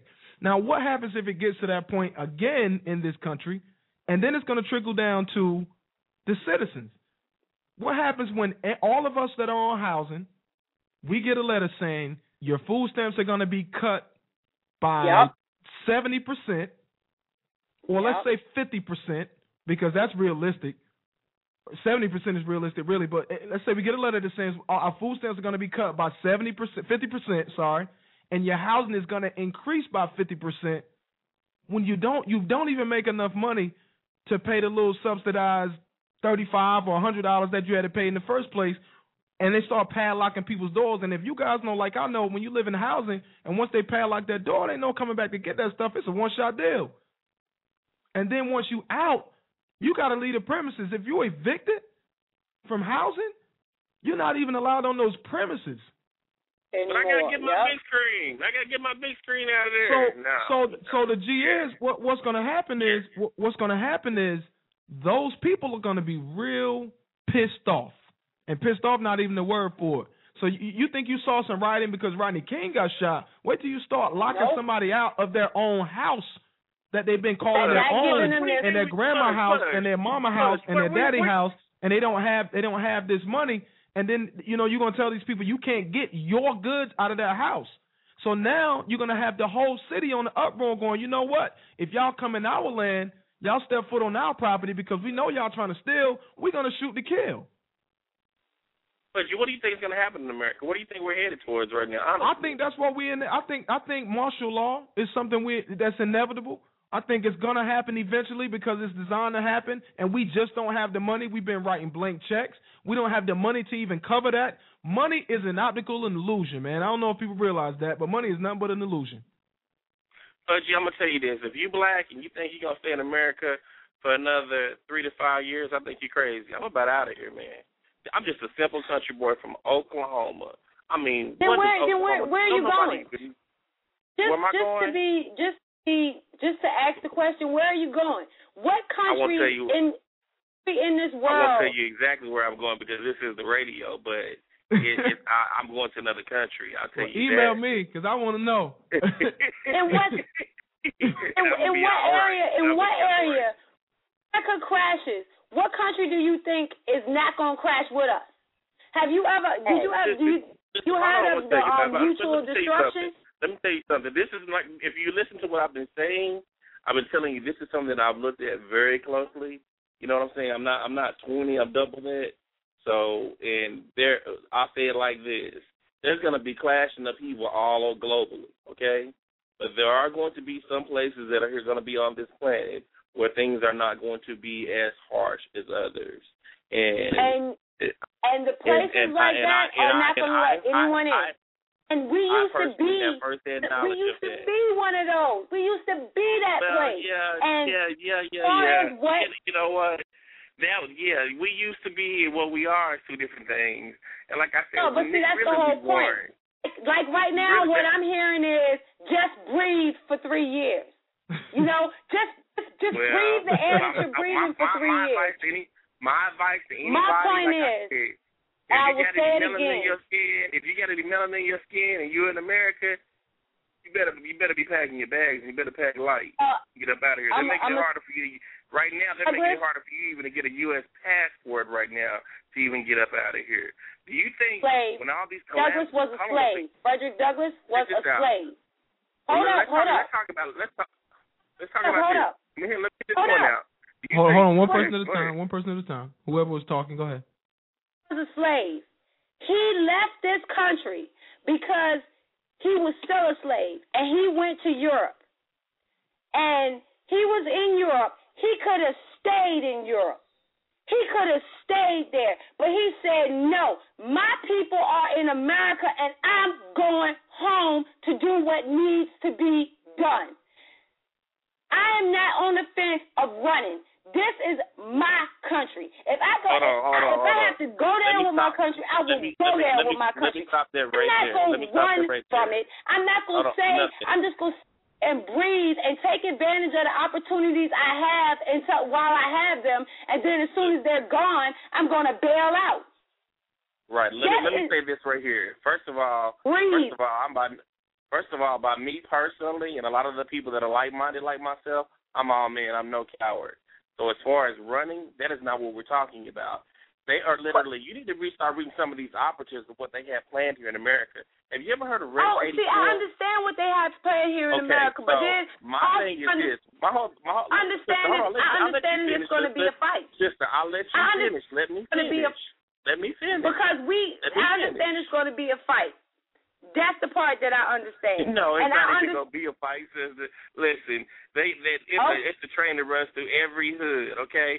These people have plans to put you on trains and make some type of effect for as far as the pandemic goes and take you to these concentration camps and exterminate you just like the so-called Jews did. That's what's going down here. And it's not going to be real hard because most people around here don't have most of us don't have weapons. Most of us don't have food inside of our houses to go 3 or 4 days and probably ain't got a half a tank in the gas in their car right now. So that's what's going on here. So like I said, let me finish because I'll let you finish this. I'll let you finish now. Now, what I'm telling it again, I'm putting it out there. If you are not willing to make that exodus out of America, then you stay here for the slaughter because it's not even going to be a fight. Our weaponry is nothing like what they have planned. They're not going to use U.S. soldiers to do you in. A U.S. soldier is not going to do you in. I don't care if he's redneck Billy Joe. They are going to bring UN forces here in every city. Russian doesn't care anything about what they're going to bring. Okay, let me finish. Hold on, Sonny, 1 second. Hold on. Let me finish. Russian doesn't care. If anything, that is what our ghettos are made for, to stand up against that. Because you can go in, Pokey and them ain't going to fight you. You think that they don't know and they don't. Ghetto is a city. Listen, the ghetto is a city.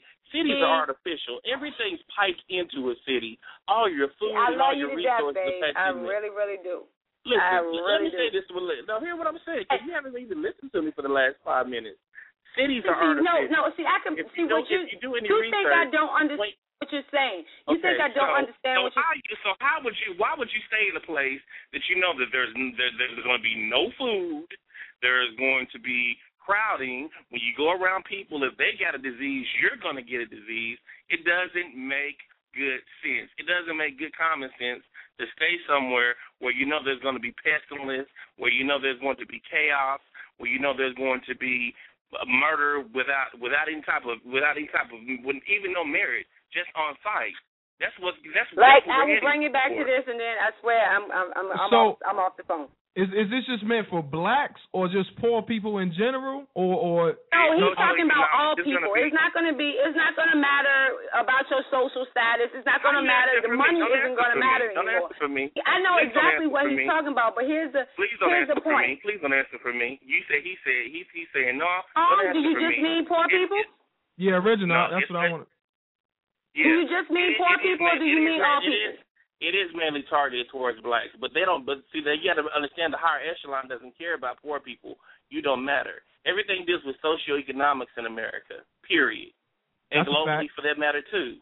Yeah. So they don't care about dispersing some of their own, basically to get rid of us. But we're the big part of the problem. That's why we're talking about eugenics and every different thing.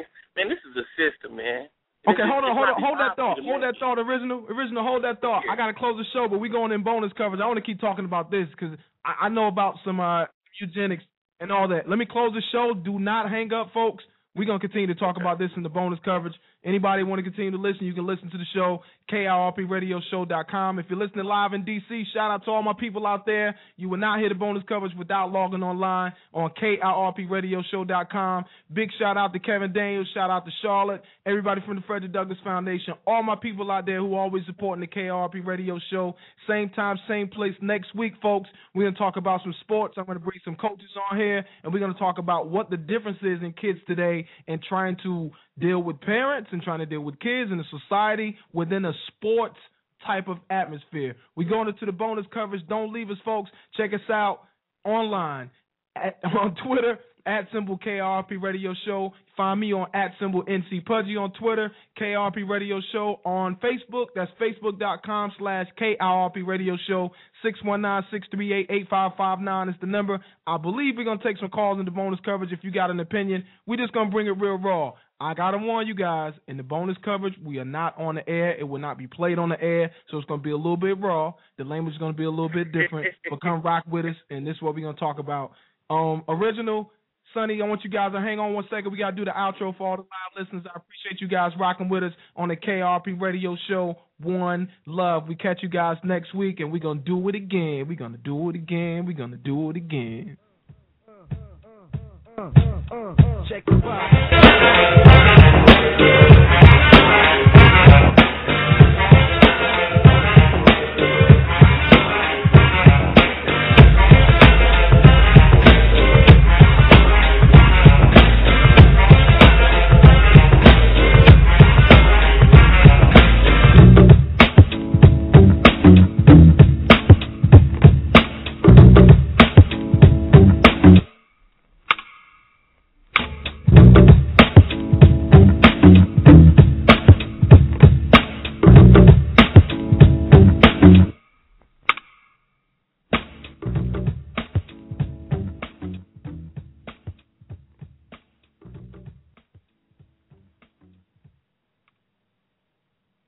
All right, check it out, folks. This is bonus coverage of the KIRP Radio Show. We're about to really chop it up and get live. We're not on the air live. This will not be on the air live. The only place you'll hear this commentary is on the KIRP Radio Show. You rocking with us. I got Original and I got Sonny Johnson on the air, and we just kicking it, man. We got a few topics to talk about. You know, if you guys feel like calling in, you can call in. We still can take calls, but we got another hour to do what we do. After the hour, it's shut down.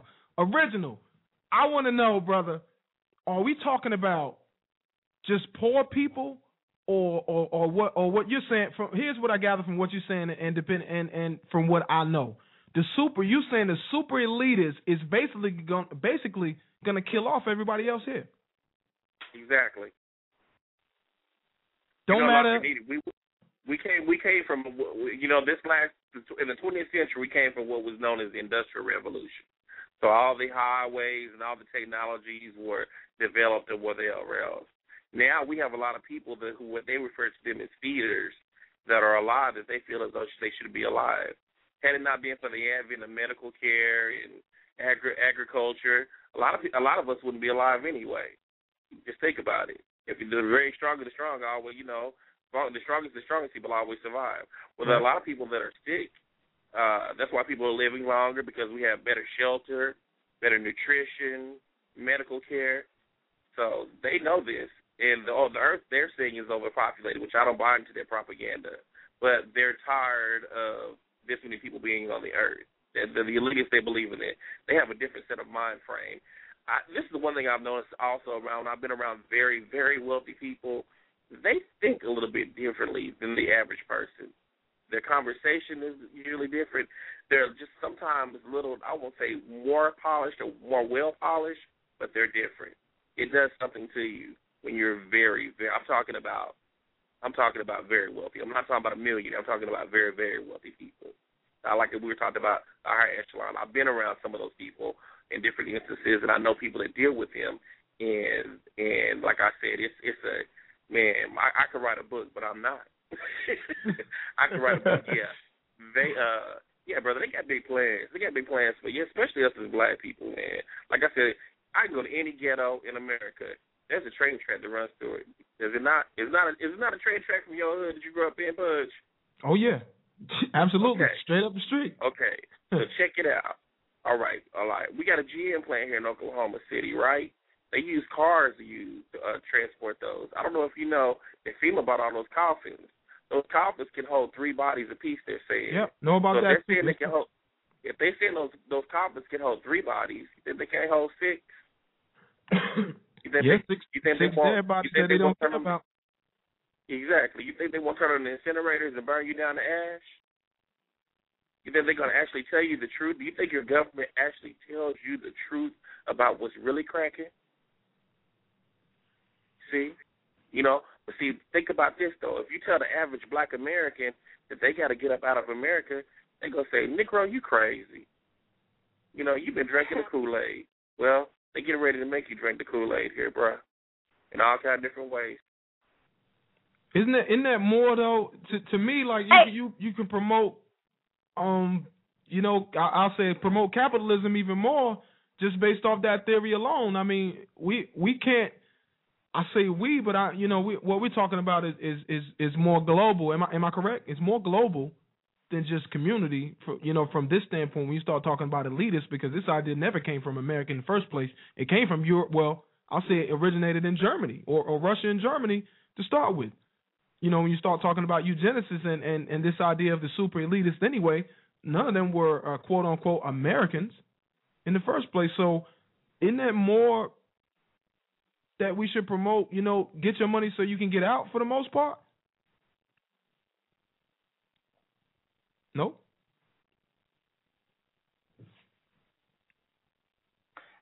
I just went silent for a minute because I'm still trying to figure out why we building centers to help black people if they just go die anyway. Okay, I see original drop. I'm trying to get back on the line here. Sonny, what were you about to say about what he said? Because it seemed like you felt some kind of way when he was like, black people got to leave America. He just spent an hour arguing with me about the need for welfare to then turn around and say we're going to die anyway. So what is the purpose of having these centers, these big mall-like structures opened up if we're going to die anyway? And it's like, to me, it is, and this is what I was going to leave it with, and because I'm telling you, homeboy blew my mind. This is what I was going to leave it with.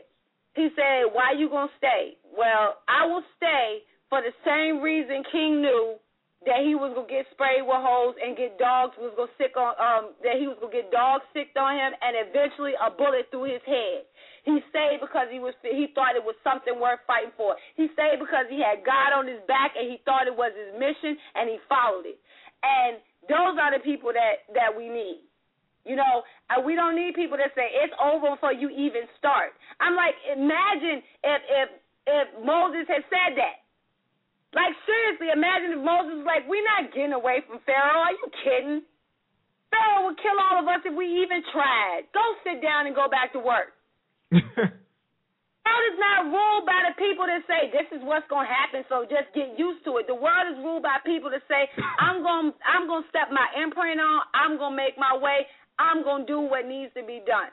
And I believe there's enough people in America that feel that way about this country, and that includes black people, because we love our communities, we love our cities. The people of Chicago love Chicago. You think they're going to let you just come in and take their city? The people of New York, you think they're going to let you come take it? The people of Oakland, you think they're going to let you come take it? Houston, you think they're going to let you come take it? Oklahoma City, you think they're going to let you come take it? And then he says that it's going to be the UN that takes it. This is the same UN that goes to countries without guns. They go into countries, into war zones without weapons because they're neutral. Well, I'm going to play devil's advocate. And you will come here and you will go into Chicago where the police are scared of the people? And they know the cities? He's saying that he did say that they will be doing it without guns. He said, so when I hear that, I look at it from a point. He said we don't have guns. They're gonna have guns, but we don't have them. Yeah, he said we don't have the weapons. That's what he said. He said most of us don't have guns. Most of us don't have a food supply. You got Charlotte on the show telling your guests to do what? Stock up. Get their food supply up. Make sure you have a cycle so you can catch all the sales. But in the meantime of catching all the sales, you have a stocked pantry. So these are not issues that we are not aware of. We are trying to bring them to the forefront. But you can't bring the issues to the forefront at the same time you're telling somebody to tuck their tail between their legs and run away. Am I wrong on that? No, I don't think you're wrong. I think we should fight. You know what I mean? Listen, I'm all for fighting for what's mine. You know what I mean? I'm all for fighting. I wouldn't be doing this if I'm not trying to fight for what's right. You know, on a second note, but from what he said, here's what I'm asking though. Here's what I'm wondering: if the S does hit the fan in America and things do continue to spiral downward, should folks continue to fight for this country, or should they move on and try to go somewhere else? What I think will happen, and I'll give you my honest opinion. As long as we fighting with each other, it's one thing. Come over here and try to fight us when we together. Remember 9/11? Yeah. You remember the day after 9/12? Yeah. Try to take us on at that point. You get what I'm saying? While we over here fighting with ourselves, we might look weak. That's what Japan thought when they attacked us. And what happened? You woke the sleeping giant. And that's the point. It's like any other family. It's like any other family. You fight amongst each other. If you have 5 brothers will fight. They will fight. They will tear each other's head off. They will black each other's eyes. You know what I'm saying? You got 5 boys. They are going to fight. Now let an outside force come in and mess with one of those 5, and what happened? You go catch it. Yeah. 5 go come. Here's something that scared me, Sonny, though. Here's what scared me, I'm not trying to. This country's not perfect. No, I'm just saying. This country is not perfect. It is far from perfect. Yeah. Tell me a better country in this world. I don't think there's a better one. Personally, I don't. That's all I got. Matter of fact, you can't tell me a better one. Shout out to my listeners over there in Nigeria, man. We got a fan base over there, and that's BIG alone. Shout out to all the people out there in that continent of Africa and Nigeria. Shout out to my man Nana Mikai, all you guys over there. Shout out to you. Yes, and big shout out because I have a whole group of people on Twitter, on Twitter and Facebook that are from Africa, and they write to me and they're like, we just want to know. They ask me about our politics. They're like, I had one guy ask me. One guy, I can't remember what country he was from, but I know he wasn't from Nigeria. He was from, I forgot what country he was from, but he asked me. He was like, do y'all have strong communities there in America? Because I want to know what your secret is so that we can start strengthening our communities here. And I had to write to this brother in Africa and tell him, I can't let me figure out how to get a strong black community here. And then I could give you some advice. But I can't give you advice right now because we don't have it here. And that's the point is that we can keep on saying that the government is screwed up. And like what he was saying about the plans they have in motion, or it's not plans. I ain't gonna say that they have in motion, but they are plans that they have had drawn up. They have drawn up plans for martial law. They have drawn up plans to, catch this one. They've drawn up plans to fully secure our border when the time comes. You can't secure it now, but they have a plan to secure it when the time comes. So a lot of the stuff that he was saying was true in the aspect of there are people out there that are plotting these things. The George Soroses of the world, they are plotting and planning things like this. So in that aspect, I'm not saying that he's wrong. My point is, do you lay down to it? That's my whole issue, is do you lay down to it? Do you let Soros, just because he's a billionaire, win? Or do you say Soros is nothing but one man? And let's get a group together to take it out. Or to take back our city, then take back our state, and eventually take back our country. and it's just in my opinion. Like I said, going back from Frederick Douglass. Frederick Douglass didn't have to do it. Booker T. Washington didn't have to do it. Malcolm X didn't have to do it. Martin Luther King Jr. didn't have to do it. They didn't have to do it. They did it because they thought it was what God put them here for, and they stood on that. And King and X lost their life because they stood on that. Now, if you want to tell me you're not willing to risk your money, if you're not willing to risk your stature, the way the public views you, to stand on something that you know to be right 100% with all of your might, then you are a freaking coward. Is it possible that there's some merit to all of this, though, Sonny, at the end of the day? In merit to what? To somebody or some organization or some group trying to destroy the country. Yes. Yeah. Oh, yes. I have no doubt. I believe that I believe that 100%. Because you look at a country like America, there's no way that the moment I think that we will be waiting for is if we were ever to lose our Constitution. Now, they passed a bill in the Senate a couple of days ago. It now has to go to the House, which I don't think it should pass in the House, but they did pass it in the Senate. And what it does is it gives the president the right to declare an American citizen an enemy combatant without a trial, which means it gives the president the right to say, P, I don't like what you're saying. I think you're a terrorist. I don't even have to try you or show any evidence. I could just lock you up. The bill has not passed yet. It passed the Senate, and it's in the House now. So call your representative and tell your representative to vote no on it. Your House of Representative member, call them and tell them to vote no on it.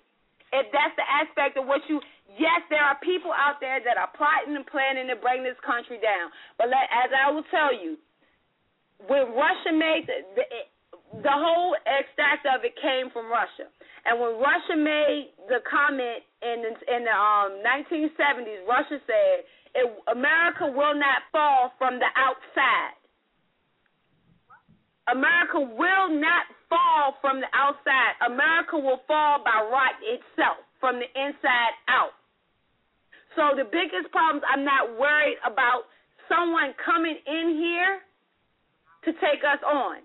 That's not what I'm worrying about. I'm worrying about if we kill ourselves off before we even get a chance to fight for it. That's the part when we even have the numbers to fight for it, if we keep killing ourselves off. And if you go back and you look at it, Russia knew that they could not beat us. There was no way militarily that they could beat us. It was no way financially that they could beat us. The only way they could beat us was to make us destroy ourselves. So what did they give us? They gave us socialism. They gave us communism. They gave us this whole pressing of separating church and state. That's when these things started coming in. These things started coming in after Russia made the decision to figure out that they could not beat us from the outside. Stalinism is socialism, communism. Came from Russia. And now it's implanted firmly in the United States with the purpose of making us implode from the inside. Now, we're on the inside now because we live in America, so we are on the inside. Right. We have to stop it from imploding on the inside. And the only way we can do that is by having self-efficient, self-dependent people to turn around to take care of themselves and their families, and then by extension start taking care of our own communities and start winning it back that way. That is the only way we can do it to save it. I agree. I think we're going to fight. You know, I don't see. That's the thing, man. I think they know that we're gonna fight, but I don't think they're gonna put up a fight. Like I got Original back too, and I know Original was saying that the UN, they had their weaponry, and we don't have weaponry to fight that. I get that part too, but I think it would be like things that we already come across, like tainted food or tainted medicine, or look at a company like Bayer. When they put out all that medication that was giving people AIDS, not even the HIV virus, that was giving people AIDS. So that's what I'm afraid of. That's what I think we're gonna have to fight against. And the sad part is people aren't paying attention to stuff like that. Yeah, but if it comes to that, that's still inside. Y'all hear me? Yeah, I hear you. That's still an inside implosion, though. Bioterrorism is very rampant. You can kill, a whole city with, just probably about $8 worth of stuff if you poison the water. You can take them out.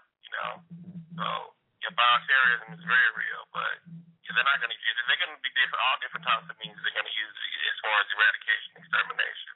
And it's just a reality. Well, if you put it in the water, then you can't say it's targeted to black people. Whatever. No, it's coming to an area near you real soon. It's real. I just think people aren't paying attention to that aspect of it. You know what I mean? And that's my big beef with entitlements. And the reason I know that they don't promote entitlements through education and all that. And I hate to talk about that all day, man, but that's one of my things is that they're not going to fix it because it's not beneficial to the establishment to be fixed. It would kind of take a lot of the argument out of, it would take a lot of the ground out of the argument. So, I think that's one. Food on the table right now at this point. Most Black Americans, that's what I'm talking about more particularly. They're trying to keep food on the table. They're trying to make sure that babies can make it to school. Yeah. They're trying to make Christmas, whatever that means or whatever. So they're not really thinking about if we were doing better as far as economics go, we can have our model fixed on that. But a single mother, she can't be. She don't know where to begin at. We talked about that we got to get up out of here. I'm like, this is all I know. This is what I'm gonna do. I guess we just go out and sit here and die. She don't. That's not her mindset. Her mind's not fixed like that. But I'm telling you, what I'm saying. This is what's gonna happen. And the greater majority, we're not gonna make it. I'm sorry. It's just the truth. The greater majority of us are not gonna make it out of here. So should we go and just shoot ourselves in the head now? The radio, and all of a sudden my phone clicked, and I'm sitting on top of a tower. I was cut off tonight, and that's clearly what it was. And I'm not crazy. I'm a very sane individual, but I was cut off for the show tonight. Why was that? You hear the information, this information I'm spilling. You don't get people to spill this type of information every day. Period. Mm-hmm. But I'm still in this. I don't care if you have 50 listeners. I don't care if you have 5,000. People need to know. Not everybody's going to listen. Not everybody even cares. Some people don't even care. Some people know it's true, and they still don't care. I think that's what we were talking about when we were talking about Uncle. I view that guy as being a conscious mind and a conscious person who I know, like I said before, I know a lot of people go to just because of his position in the industry and where he's been and what he's done, and because of some of the songs he's made. You ain't gonna. You got rappers out there or actors or entertainers who've been out a long time and have made a lot of money, but you don't commonly find people running to the idiot to ask them for advice just because they've been out a long time or made money. You know what I mean? They run to the people who view themselves as being conscious or have a different type of understanding or the expertise or knowledge that they can get that they can gather and make themselves better with. But, when you have that type of person who knows what's up and then they go, but F them, man, because everybody gonna be the same. You know what I mean? To me, that's crazy. I don't know how somebody could do that. Yeah, that'd be like me telling Michael Jordan, you know what he's talking about, running up the hole. Man, you know what you're talking about. Yeah, basically. You go consult with whoever the expert is on something. If you start off in business, you have to do a market analysis. You have to know what your demographics is. You gotta go with the expert is, whatever it is in the field that you're going into. And fortunately, and I'm not trying to brag or boast, but like I said, I have a lot of inside working knowledge on different levels of what's going on, and it's not pretty. Believe me when I tell you this. I'm by no extremes. This is not my imagination. This is not something I'm not this creative to think all this stuff that I'm saying to you all tonight. It's just not humanly possible for me to be able to fathom up all this stuff and just spit it out like this. This is information that you can get out, you can find it out for yourself. But I can validate a lot of this because I have, like I said, a certain level of inside working knowledge of what's going on. This is not a game, folks. And it won't be televised.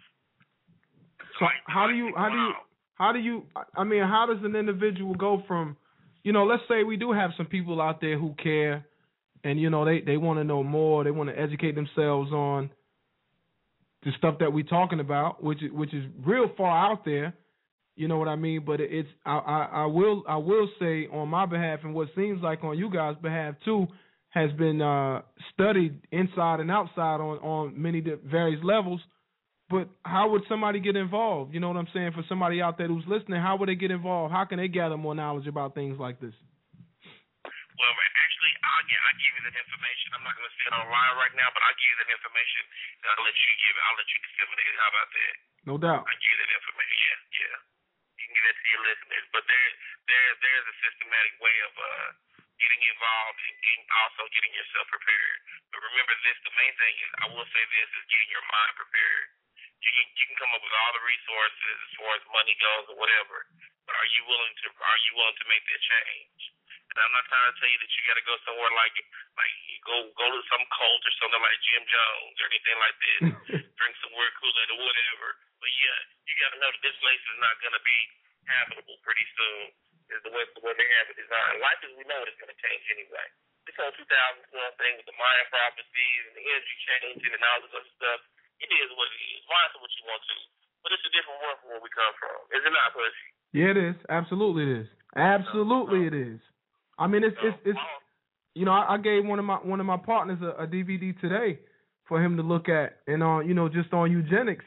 And I mean, just the whole premise of, and Sonny, I know you seen my for 21, but just the whole premise of eugenics is like, it makes you question everything that's viable, that they claim is viable today. If you really look into it and see where it came from and how it originated and how they implemented this plan into where we are today, and people are so brainwashed that they continue to do the same stuff. You said, when you had said earlier that eugenics, when you said earlier that eugenics, immunizations, you would never want another needle in your arm again, What was that? So when you said earlier that eugenics came from Europe, the actual idea of eugenics didn't come from Europe. The actual idea of eugenics came from America. It came from California.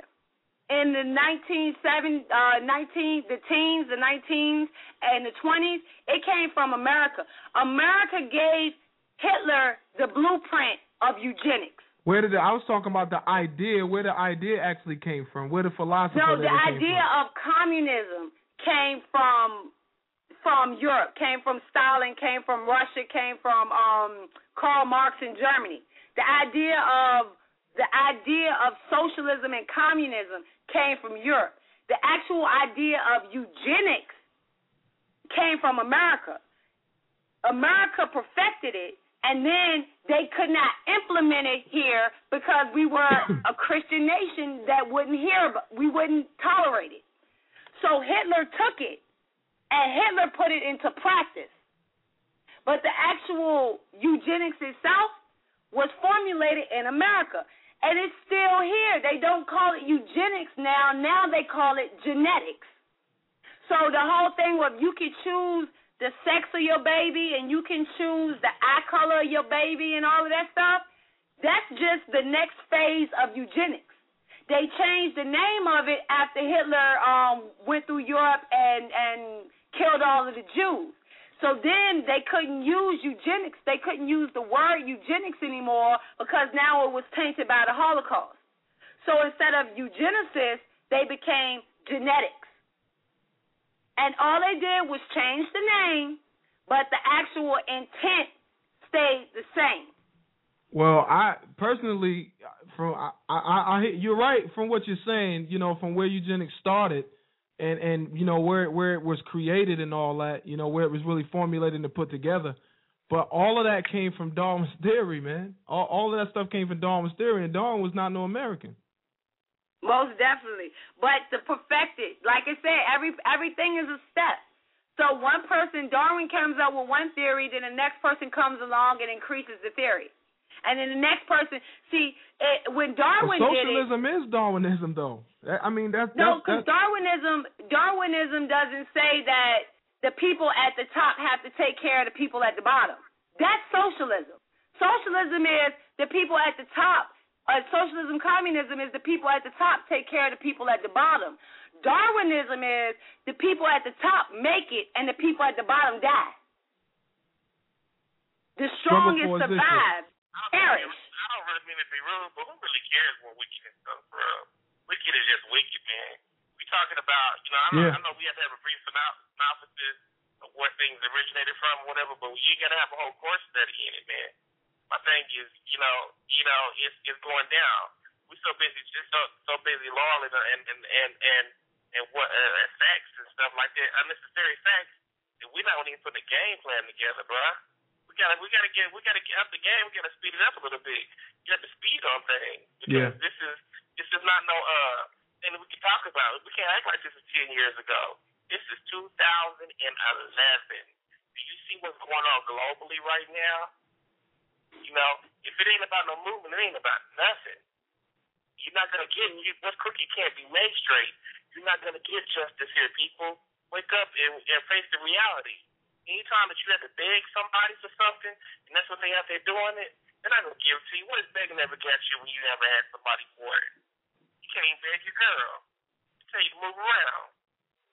Well, I mean, it's just, we like to state the facts out here, and I can't get to my computer because I'm holding the phone and I got the mic over here right this minute to even bring it up. But from the way I understood it, and it's amazing that we coined some of the phrases like survival of the fittest.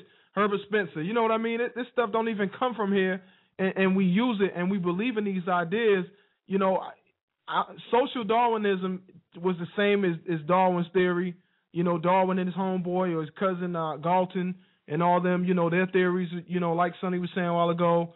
But I don't know, we have to look that up. But at the end of the day, what I'm saying is that some of the ideas, like abortion, for example, that totally makes no sense whatsoever, has been adopted by people that we call intelligent and bright.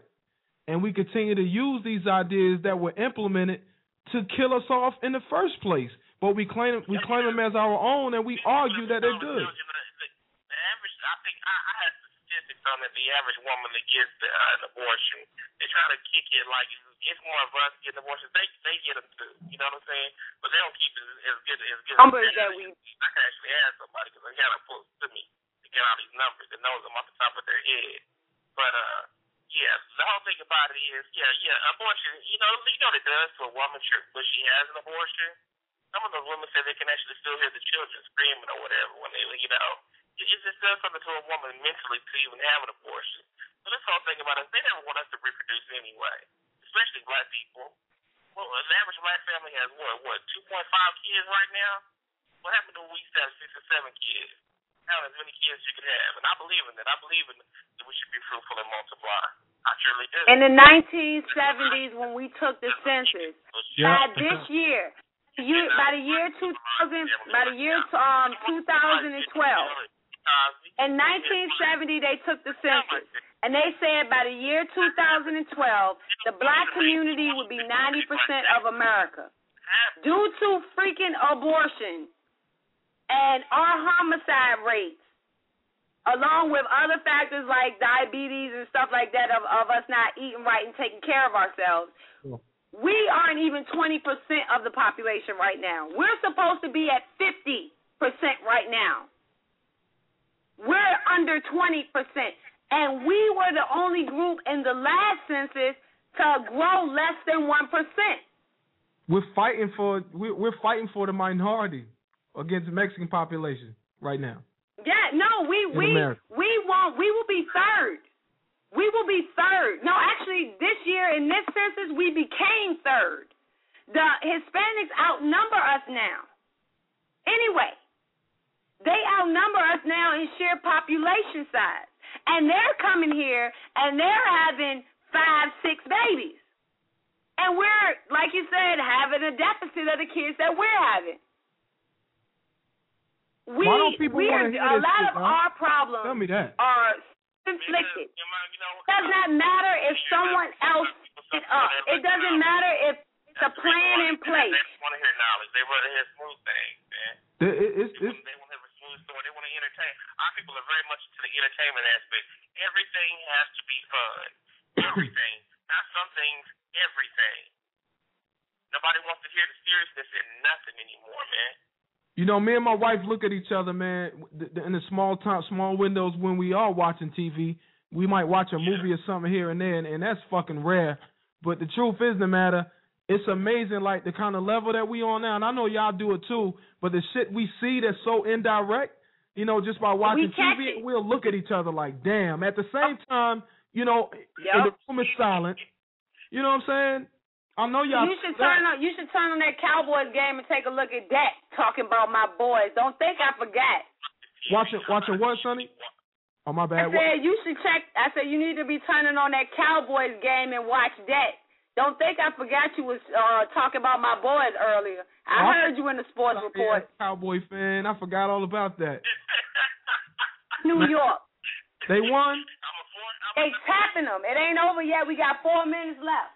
Oh, man, I didn't want to hear that. I'm sitting here looking at my Carolina Panthers towel hanging on the wall. I hate the Cowboys. We up by 5 with 3 minutes left, and we got the ball. Oh, it ain't over yet then. I ain't worried about that. How many times the Giants got some timeouts? Look, man, I got the roll because, you know, me and my wife, we do this little dinner thing on Sunday, and she's sick, and I got to kiss my babies goodnight. It's been crazy, y'all. We got a bit. I think, y'all, what should happen, I think we should all get together, and we need to build. Because we got to talk about something that we need to do to counter some of this BS that's going on out here, man. Because if not, it's going to be more people perish than what we know is going to perish. My whole thing is, why would you build a house on sand? It don't make sense, does it? Nah. Why would you build a house on sand? You know the wave is coming, and the ground ain't stable. You dig what I'm saying? I dig what you're saying. So why build a community center the size of a mall if you know what's coming? Done deal. Get out early. You know what I'm saying? I don't know where the hell to go. You know what? I was in Malibu. I was in Cali a few months ago, right?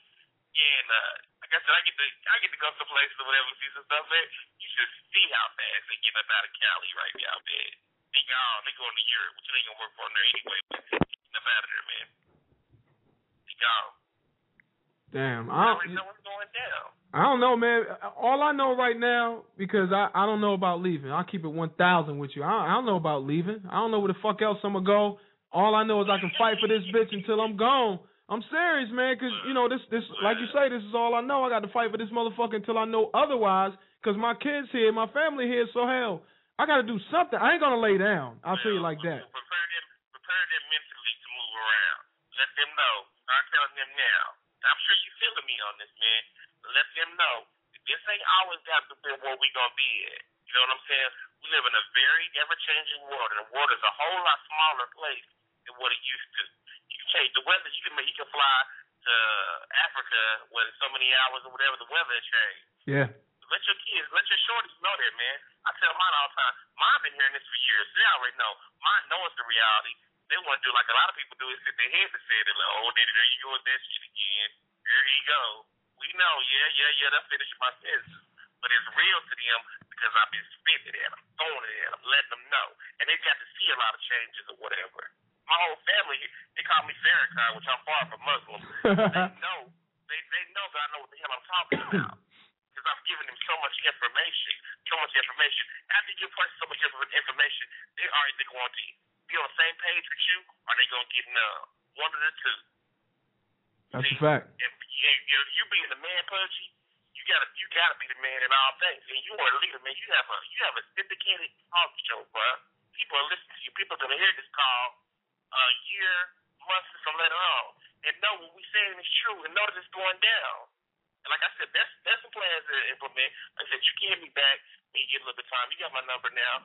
You hit me back, and I'll give you that info. I definitely do that. Very valuable info, and everything I say, I will tell you this: I can validate it. I'm not gonna lie to nobody about this. I can validate everything I say.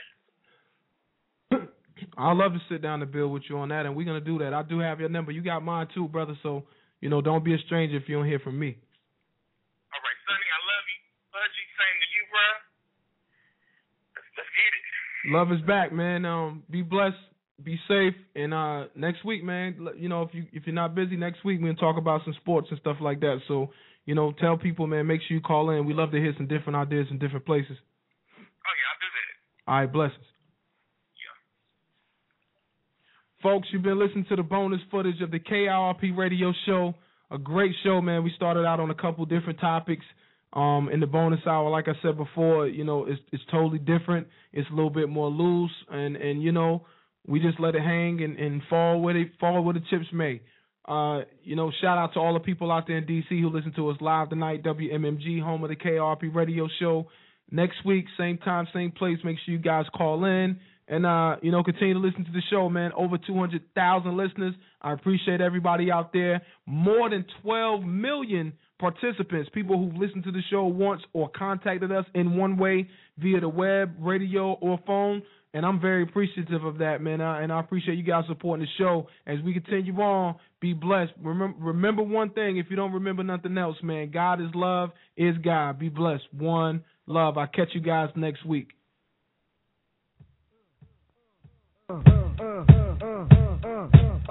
Check the vibe.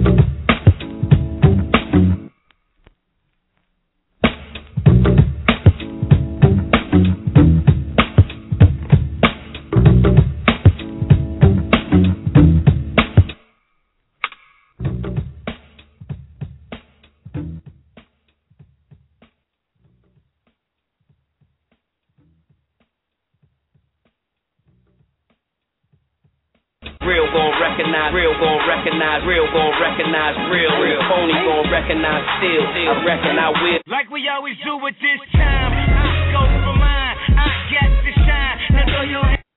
Lucky Land Casino, asking people, what's the weirdest place you've gotten lucky? Lucky? In line at the deli, I guess? Aha, in my dentist's office. More than once, actually. Do I have to say? Yes, you do. In the car before my kids' PTA meeting. Really? Yes. Excuse me, what's the weirdest place you've gotten lucky? I never win and tell. Well, there you have it. You can get lucky anywhere, playing at LuckyLandSlots.com. Play for free right now. Are you feeling lucky? No purchase necessary. Void where prohibited by law. 18+. Terms and conditions apply. See website for details.